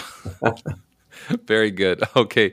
All right, Mike, do you have an external recurring character? Yeah, hopefully. And sorry, I got those mixed up. But this is a long shot maybe, but when I was looking on IMDb at something, I found, I think this is accurate, that John Huston, the director of Victory, was the voice of Gandalf in the Return of the King cartoon that I guess you guys did. Wow, that's pretty good. Yeah, thank you. Yeah, we'll take that. Okay. I'm not even going to bother to look it up because I want it to be true. All right, Mike, what's your favorite death? The one that you were just absolutely bloodthirsty to watch. Okay, so I got a few honorable mentions. So many in Lord of the Rings. Picked up by a Nazgul and dropped, stepped on by an elephant, brushed aside by the tusks. I put as one of the best deaths. It wasn't actually a death, but the goalie getting his arm broken might as well be because that was pretty. He died in prison. Pretty tough. Yeah. But my winner is Denethor. So what's better than being on fire and then running off the cliff and dropping down into the city of Minas Tirith? And what's kind of weird about that is that was probably the 50th most exciting thing to happen to the people in the city that day. It was just kind of another thing. Oh, there's our steward falling down on fire. But I went with that. Yeah. All right, John, what's yours? My death. At one point, several orcs are fighting over Frodo's clothes, and then one orc, an orc double mule kicks an orc out the window, like in WWF. Oh, yeah. Okay, well, I'm going to go with the dispatching of Mr. Lips. I guess you guys call him the mouth of Sauron, yeah. Oh, yeah. Just head off. That's his friends called him Mr. Lips. Yeah.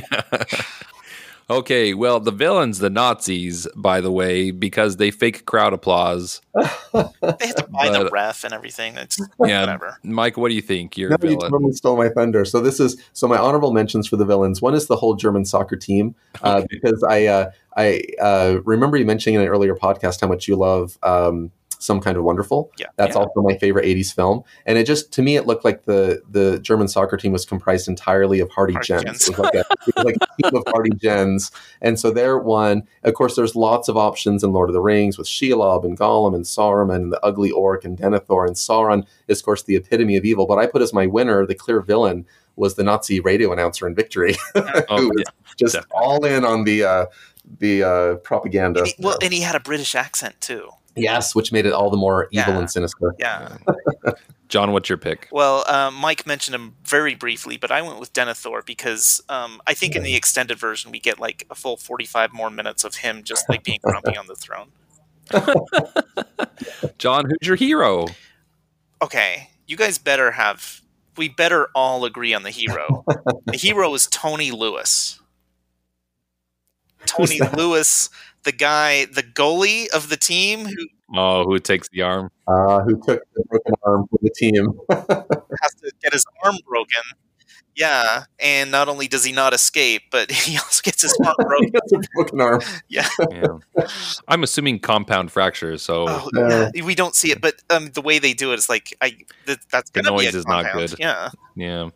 Okay, that's not my hero. Mike, who's your hero? My hero is Sam, and that was one of the kind of the fun things with watching the films with people who didn't know about the books. Is I kind of wanted to, I didn't, but I want to say like keep your eye on Sam. Like he's so, and it's the same thing in the book. You're reading the book, and he's just this, he's just this simple guy. He's not very smart. He's not, he's kind of fumbling and bumbling. There's clearly kind of a class distinction between Frodo and Sam. Like they're two different kind of classes of hobbits, and but Sam, he's just good. He's solid. He's simple, but he's good to his heart. He's one of the few that kind of actually handled the ring and was able to hand it back. A little bit of reluctance, but he gave it back, and he literally carries Frodo up the mountain. He faces off with Shelob. He's just good. He's my hero. He's incorruptible. And that's his strength. And I just love that after all of his exploits in like saving Middle Earth and helping get the ring destroyed and everything he went through, that at the end he still has to take a deep breath, take a swig of a beer before approaching Rosie Cotton. That was one of the most terrifying things for him. But he gets up his courage, and he's just simple and he's good. I love Sam. Oh, well, my hero is also from the Lord of the Rings: Return of the King: Extended Edition, and that's Sam. Hey, all right. Yeah, all the things Mike said. Sam's the best. Justice for Tony Lewis, whatever. Sure. All right, Mike, do you have a favorite movie goof? Yeah, so I already mentioned one, the lighting of the beacons taking 2 full days for that fire to cross those mountain peaks. But my honorable mention was, and this was mentioned before, the soccer crowd at the end as they storm the field. This is like 1943 or 44 Paris, but a lot of them looked like late 70s, early 80s clothes. Probably told the extras, hey, look like your 1940s, but a lot of them looked just like they would have looked that day walking the streets of Paris. Yeah. Yeah. John, what's yours? I mentioned it earlier, and Mike mentioned it just now. It's that same the 70s French outfits, yeah. So we've talked about my movie goof, and you may have solved it, but I was flummoxed by the fact that Hutch's escape plan was ruined, but then it worked just fine. And maybe those guards followed the team. I don't know. And he was, okay, whatever. He's just really good at escaping. Yeah. Funniest moment is by far when Stallone tackled a soccer player. But what do you think, John? Funniest moment? I have 2 honorable mentions, so come back to me. But my winner is as part of their soccer training, they do a move where they lie completely down in the grass, and then they stand up and kick the ball. And I assume it's their strategy for like, okay, one of our plays is, the enemy can't see you. But if the ball comes near you, you can pop up and kick the ball. It's the gopher maneuver. Yeah. All right, Mike, do you have a favorite? Yeah, I'll build up to my favorite. A couple of honorable mentions. After Legolas brings down the elephant by himself, and he's got that competition with Gimli, and Gimli says that still only counts as one. That's a good line. I liked that, and you mentioned this before, Roy, in one of your comments on Facebook, I think, but when Ossie's trying to influence the film, and he's like, this is how an Israeli general should be, romantic and charismatic and do romantic things like taking her for a ride in his tank. That just made me laugh. Just, pick her up in your tank and take her for a ride. Yeah. I love when the hobbits return to the Shire and they just get kind of the dirty looks, like they just saved Middle Earth, and they're just kind of looked at as these troublemakers, this riffraff that rolled it back in. And then my favorite line, though, and just to set it up a little bit, and again, for someone who likes funny movies, I didn't choose really funny movies, but this actually made me laugh out loud. And in a movie with subtitles, that's kind of saying something. But I didn't notice this the first time. But when Aussie's, again, kind of at its peak of influencing, Aussie's the Israeli, of influencing this Palestinian soap opera, and there's really, it's very melodramatic. I love how they play the soap opera with the dramatic music and the actors being so melodramatic as they play everything. It's great. But there's a really kind of poignant line where the Palestinian spy is asking the Israeli general, what are you going to do? He says, Jerusalem will be ours. Like, we're going to take over Jerusalem. And to this point, prior to 1967, much of Jerusalem was not under Israeli control, but he's, declaring Jerusalem will be ours. And she says, the Palestinian spy, what about the people, the Arabs of Jerusalem? And she's pretending to be Israeli, but of course she's really concerned about the people who call Jerusalem home, and it means very much to them. So the line in response, the Israeli general, is, we have the strongest army in the world. And then the next line, remember who this line is coming from, Aussie. And so the next line from the Israeli general is, we have the strongest army in the world. We'll set up checkpoints and send our best men to control them. So Aussie company himself, well, our best men are going to be the ones controlling the checkpoints after we take over Jerusalem. Because his whole life is checkpoints. That's what he does. He's the checkpoint guard. That's what he majored in the Israeli equivalent of West Point, whatever that is. Right. Yeah. Border guard, yes. A chance to impress his wife again. All right, John, we had our fun. Now it's time to get serious. What moment made you weep uncontrollably? It's so weepy and sad I have to name it twice, and that is the fate of Tony Lewis. The broken arm. Informed that we're going to have to snap your arm off now, and you're not going to Paris. Yeah. Yeah. Enjoy this labor camp for another 3 or 4 years. Yeah. But at least, you only have to labor with one arm for a little while. Yeah. All right. Mike, did you have a favorite? Yeah, a bunch. So a couple of my favorites, the Aussie and Salam talking, where Aussie just kind of again naively says, hey, let's have these characters get married and that'll kind of solve everything. And Salam just kind of, look around. And I think it's in that scene or one of the earlier ones where while Salam and Aussie are talking at the checkpoint, the Israeli soldiers just bring in like this, 13-year-old kid. And say, what do we do with him? He doesn't have any papers. And just take him away. I don't have time for him right now.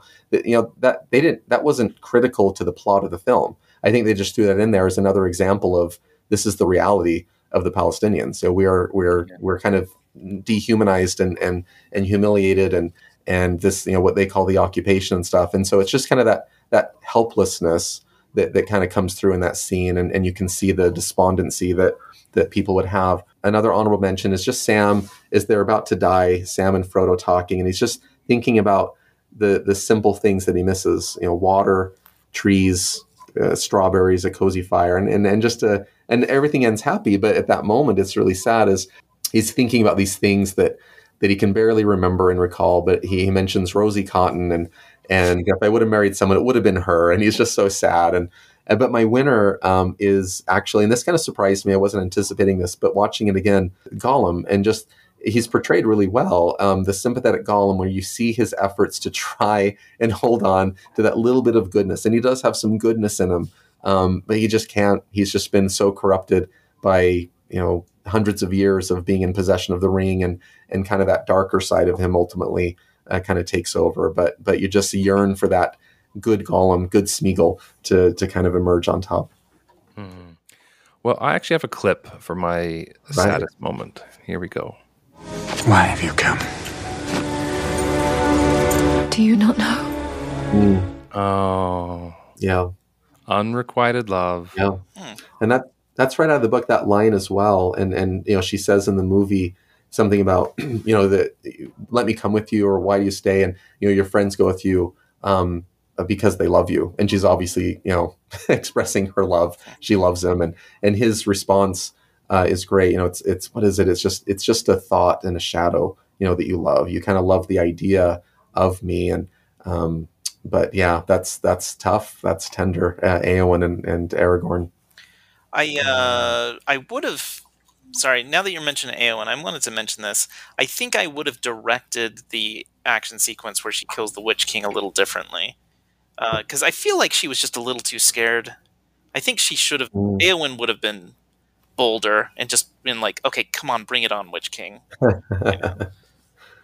Well, the fact that she kind of stood her ground there when most of the other soldiers, they couldn't even handle the presence of the Witch King, that evil presence. But Mary as well, Mary or Pippin, I get their names confused. Pippin was able to even stab the guy and stuff. So yeah, pretty gutsy.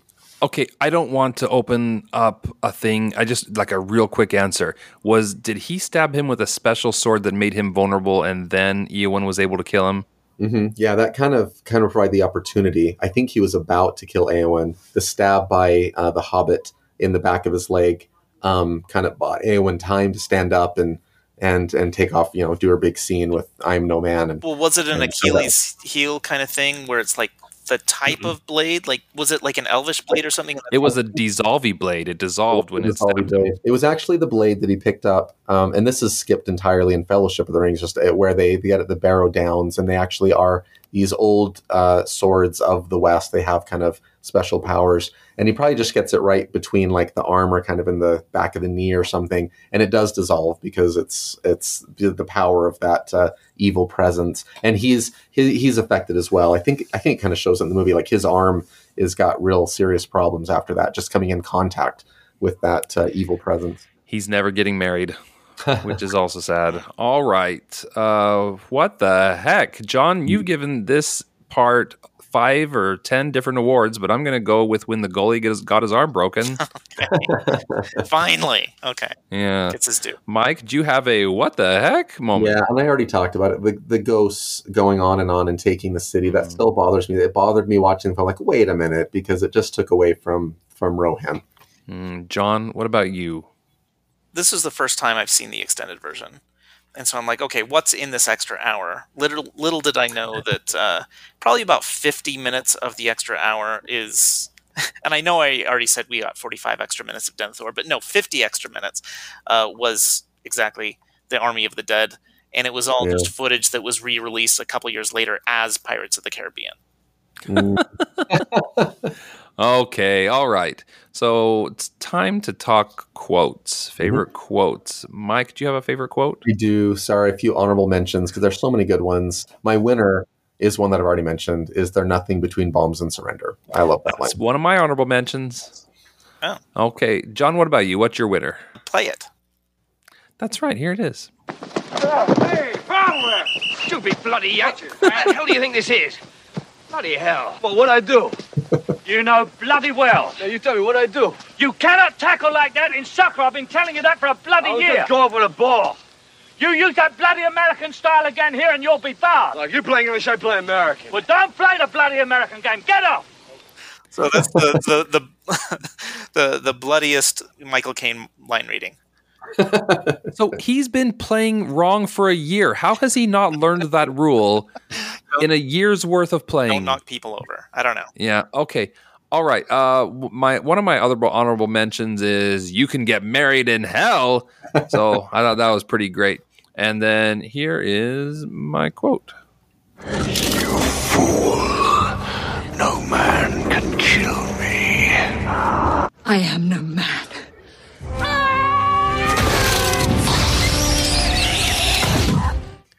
Great line. Yay! Yep. All right. Best scene. I'm just gonna get mine out of the way. Here we go. What a sad way to end this game. That's not fair. Anyway, you know it. Yeah. Well, that's mine. That's mine. I'll just say it. Is it really? Yeah. Wait, was that the end of victory or was that halftime? That was the end. No, it's after halftime, isn't it? It's just when the crowd like finally feels proud and gets into it and sings the national anthem. Oh, okay. No, actually, my scene is just after that. Well, it's the very, very end of victory. It's when they knock everything down, the switching of the clothes, doing all that stuff. That's my scene. Yeah. Michael, what about you? What's your favorite scene? Can I go back to my honorable mention best quotes? Oh, I'm so sorry. I'm an awful person. Go ahead. So many great lines. So just a few rapid fire. Do you know the sign that two people are in love? They listen to each other, from Tel Aviv on Fire. From Lord of the Rings, when Sam and Frodo are just kind of in despair in Mordor, it's looking so hopeless, and the smoke parts for just a second. Sam spots a star, and he says, "See, there's light up there, that no darkness can touch. I love that line. A great line from Gimli is he's kind of wishing, like we're talking about, if we could get more people involved in this war, and he said, "Give me a legion of dwarves, fully armed and filthy." Just a great line. And Gandalf, when they're about to die, to Pippin, saying, "Death is not the end. Death is just another path we all must take." We already did Theoden's line, "I go to my fathers in whose mighty company I shall not now be ashamed." The eagles are coming. And then I already said, "Well, I'm back." I love that line. And this was interesting, listening to the director's comment. Peter Jackson's favorite scene in all of them is when, at the end, when Aragorn's crowned king and they all kneel to the hobbits. And he just said he loves that. And so Aragorn's line, "You bow to no one," speaking to the hobbits, and everyone bows. And then I love, again, the hobbits go back to the Shire, and they have no regard from anyone in the Shire, but he just had all of Middle-earth bowing to them for what they had done. I would arrive back in the Shire, and after 1 week, I'd be like, Gondor likes me. Right.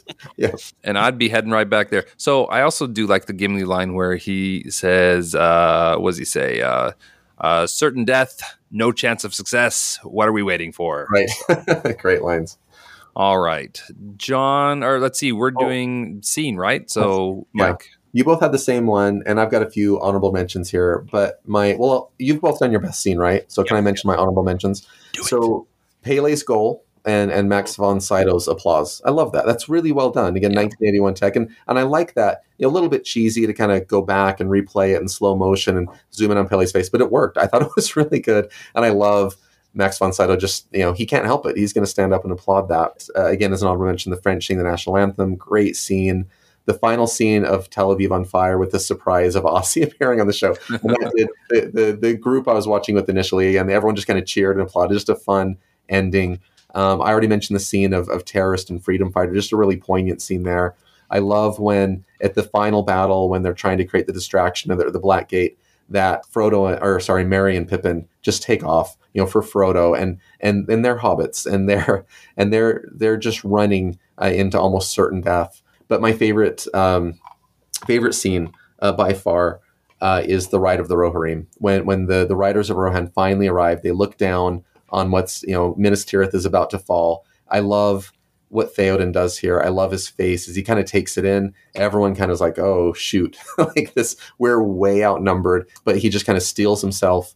And one thing I learned watching the director's commentary, first of all, Peter Jackson loves the scene as well. And he talked about how he pictured that scene in particular years before. And he talked about the moment it kind of came to him. He was very specific of where he was and how he just saw the scene, the different takes, how it would play out. And it's a really important scene to him. It's really powerful in the book.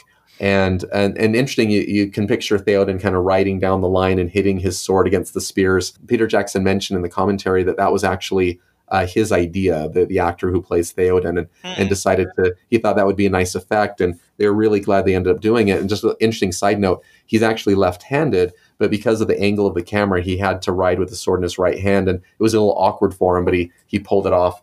I've probably watched that scene 100 times. I love the music. And another interesting note, it's actually exactly 6,000 horsemen that are in the scene.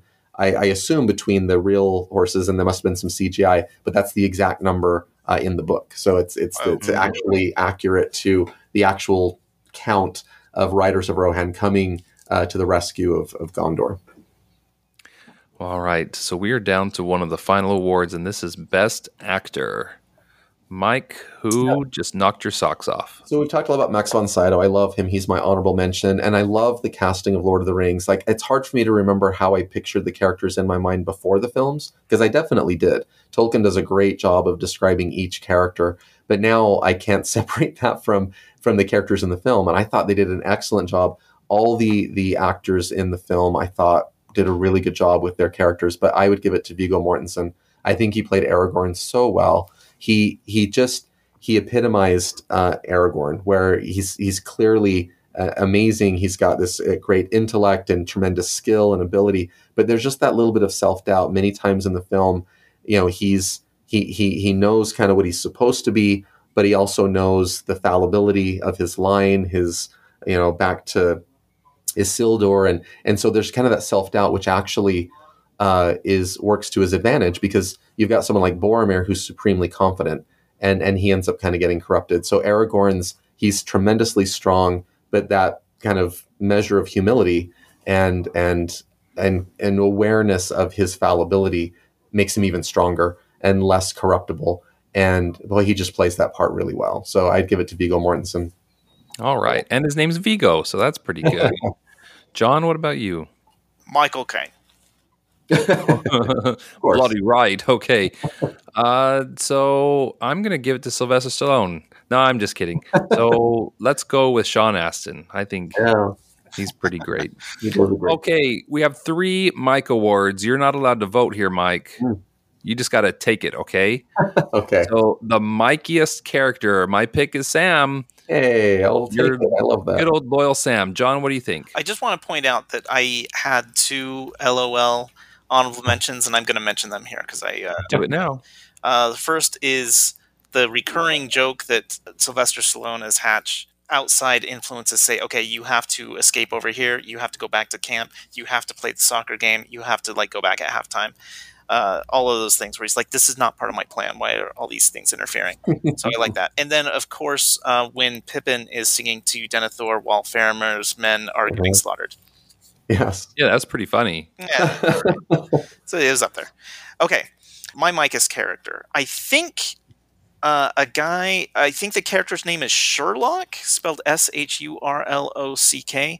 It's one of the guys in the camp, the Allied camp, one of the British guys. It's like the helper of the guy with the mustache who has the glasses, and he kind of has the goatee and the blonde hair. Yeah.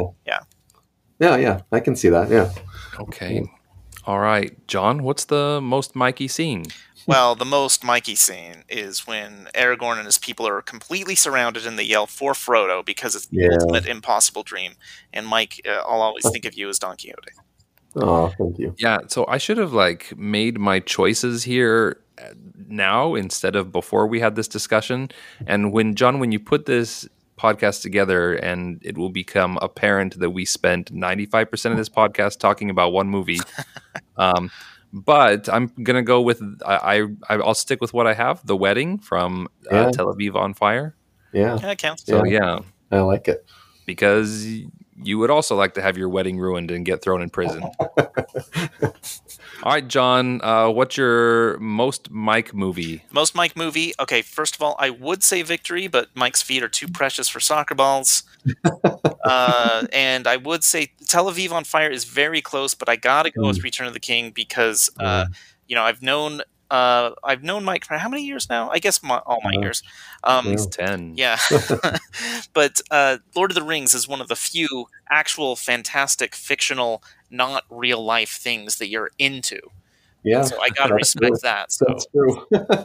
I also picked Return of the King. Nice. Okay, and I think I changed that as we were having this discussion in this podcast. So, all right, we got to rank these films. Their average is 84%, by the way, on Rotten Tomatoes, and that is because Victory pulls us down with a 70. 70 is still respectable. Lord of the Rings, 94%. Wow. Tel Aviv on Fire, still 89. That's not bad. Yeah. So you should know that Victory cost $10 million and it made $11 million. Hey, that's a profit. $1 million. Yeah. Yeah, Tel Aviv on Fire cost $3.5 million and made $4.5 million. Same profit the Victory made. Oh. But which side did those profits go to? Okay. And then the Return of the King. What astounds me about this is that it only cost $94 million to make that film. Wow. And it made a modest $1.2 billion. Wow. Because it was on average, I guess that was one of the budget things of filming them all at once. Yeah, it could be. So on IMDb, by the way, Lord of the Rings is way above the rest with a 9.0, that's crazy high for IMDb. Top 10. Yeah. Wow. Okay, but we got to rank these. So, Mike, we're going to have you start with your number 3 so you can do your final. You can be the last person to reveal your number 2 and number 1. So, your third favorite. Yeah, obviously, I really like them all. But if I have to rank them, I would put Victory as number 3. John, what do you think? I'm going to have to go with Tel Aviv on Fire because I really, really liked it. But, subtitles. Yeah, they're the worst. Okay, I'm gonna go with Victory. So I really enjoyed Victory. You picked 3 really good movies. Oh. So Victory's a lot of fun. But that's my number 3. And since we're swinging back around, this was tough for me. But I thought like on such a small budget and filmed in a foreign country and just this cute little cast, my number 2 is The Lord of the Rings: Return of the King. Yeah. Yeah, it did have a cute little cast, that movie. It did. I will say that, like, while watching this movie, especially towards the end, there was part of me that's like, this is the greatest movie ever made. And now that it's been a few days, like, that excitement has worn off. I think I have to be close to it. Yeah. It's I guess it's really good while you're there. It's like, okay, I'm gonna go here for a while, but after it's over, you're kind of like, it's like coming back from vacation. I'm glad to be home after it's over. Yes, and I'm reminded that it was 4.5 hours long. Yeah. So, but I had my stadium buddy, so I didn't have to go anywhere. So, good to know. John, then you're number 2. My number 2 is a little old modest film called Lord of the Rings: The Return of the King. All right, Mike, so you can tell us your number 2 and your number 1. Yeah, my number 2, and again, I love them all, but my number 2 is Tel Aviv on Fire. I love that film a lot. But my number 1 is Return of the King. And the reason is, well, there's lots of reasons, but because it's such a big production, you think of how many people were involved in this film, and you talk about how long the credits are, to have that huge of a budget, that huge of a cast, and yet still, I think, to kind of nail it and to have it just work. And I know maybe like having it be a tight film probably doesn't make sense when it's that long, but it just maintains its integrity. It's true to kind of what it is. And I think that kind of focus is maintained even though you've got so many people involved in the film. I just appreciate it for excellent filmmaking. All right. So actually, no surprises from either of you. If I had been asked to pick your rankings, I think you both did what I thought you would do. Right, because I've been trying to watch Victory for several years. Yeah, I mean, so like on our spreadsheet of categories, like football, which is like for soccer or football, was like in the first 5 categories we ever made. Yeah. And it's because of Victory. That's why that category Victory was there. as the example. And I still want to say, I was not disappointed watching Victory. It was my favorite. No. It kind of feels like just an old school, just rollicking cinema time. Yeah. Yeah. I loved it. So I think Tel Aviv on Fire was just so adorable, and it was heartfelt, but it was like serious, and it was just a wonderful balance, and I just thoroughly enjoyed it. Good. And would have a good time watching it again in under 90 minutes. So yeah. Now, all 3 of these movies are definitely not equal, but it's a good sign of good picking that we all picked a different one to win. Yeah. About half an hour ago, I had Lord of the Rings as my number 1, but what can you do? That's how it works. So, guys, it is time to talk about the future. Mike, you had your fun. You got to pick your own movies, but now you're stuck with some just garbage. So here we go. Let me do a quick refresh. I think you actually are about to pick 2 movies because even though we have 95 votes, it's just impossible for people to not tie. What's your problem, voters? Can't you not have a tie for once? So, Mike, you get to choose between Tommy Boy and let's see, What About Bob? And so this is for odd couple movies. So which of those 2 would you like to reward the fans with? So yeah, if those are my choices there, I actually I'm going to choose What About Bob, and this is the reason. So we've all like, this comes up on lots of podcasts. Some of us serve these missions, and so we basically lose 2 years. There's a 2-year gap in like our kind of cultural knowledge and pop culture. And I've had so many people tell me that I would love the movie What About Bob, and I've never seen it.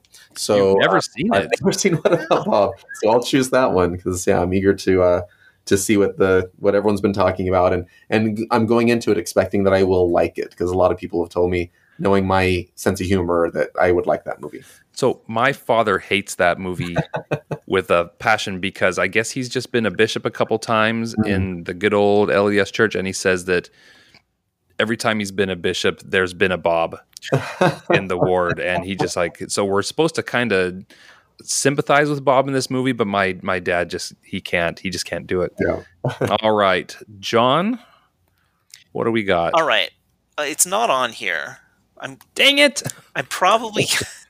I was hoping so bad you would indulge me and like Enemy Mine. Enemy Mine. Why are we watching a movie about Louis Gossett Jr. as an alien? But go ahead, John. What's your pick? Maybe we should. I do love Enemy Mine. I think it's a great film. I just want to say, Mike, I didn't discuss this with you, but the movie I'd like to pick is a movie called Midnight Run, and it's Charles Grodin and Robert De Niro is a mismatched couple, like kind of on the run. You know, there's a story. You know, they're kind of thrown together. What year is that? That's 1988. Or is it 88 or 90? 88. 88. IMDb says 88. 88. Yeah. Okay. All right, Mike. So we have a comedy. We got a cop movie. That makes me happy. Mike, what do we got? What's your official pick?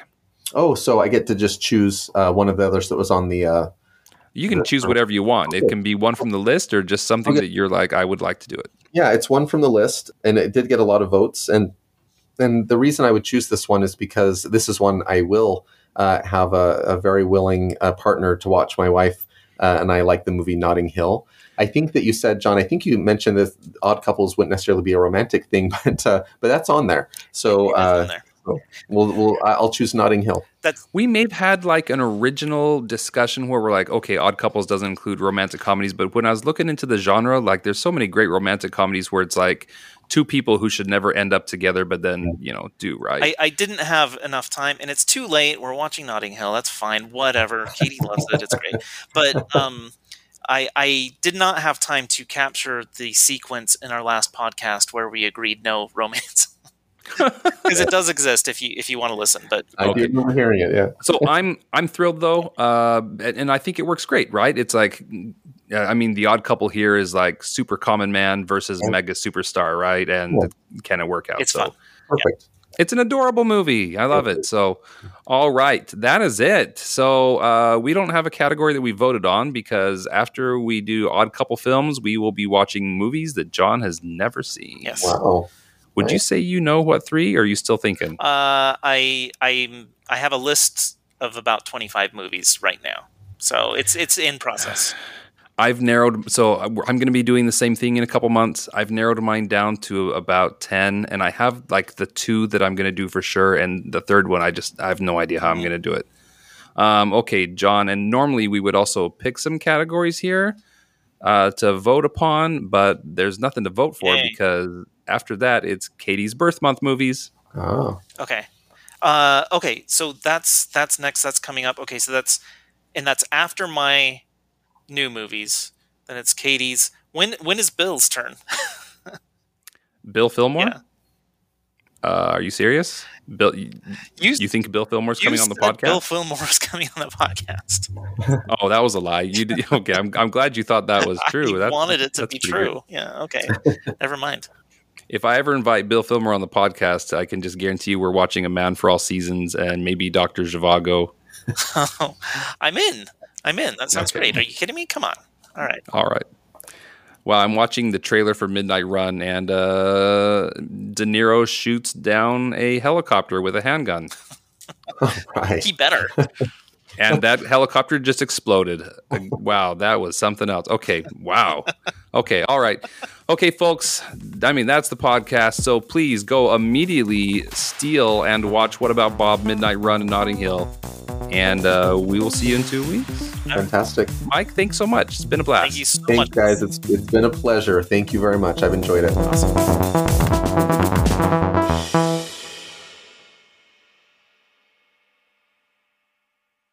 Yeah. And I'm wondering, how well that would be to like watch in your home. Let's just say I'll find a way to watch it. But yeah, I think we can make that work. Okay. Okay. So I'm just on IMDb, 119 uses of that word. So it's there is some frequency. So I don't. Yeah. So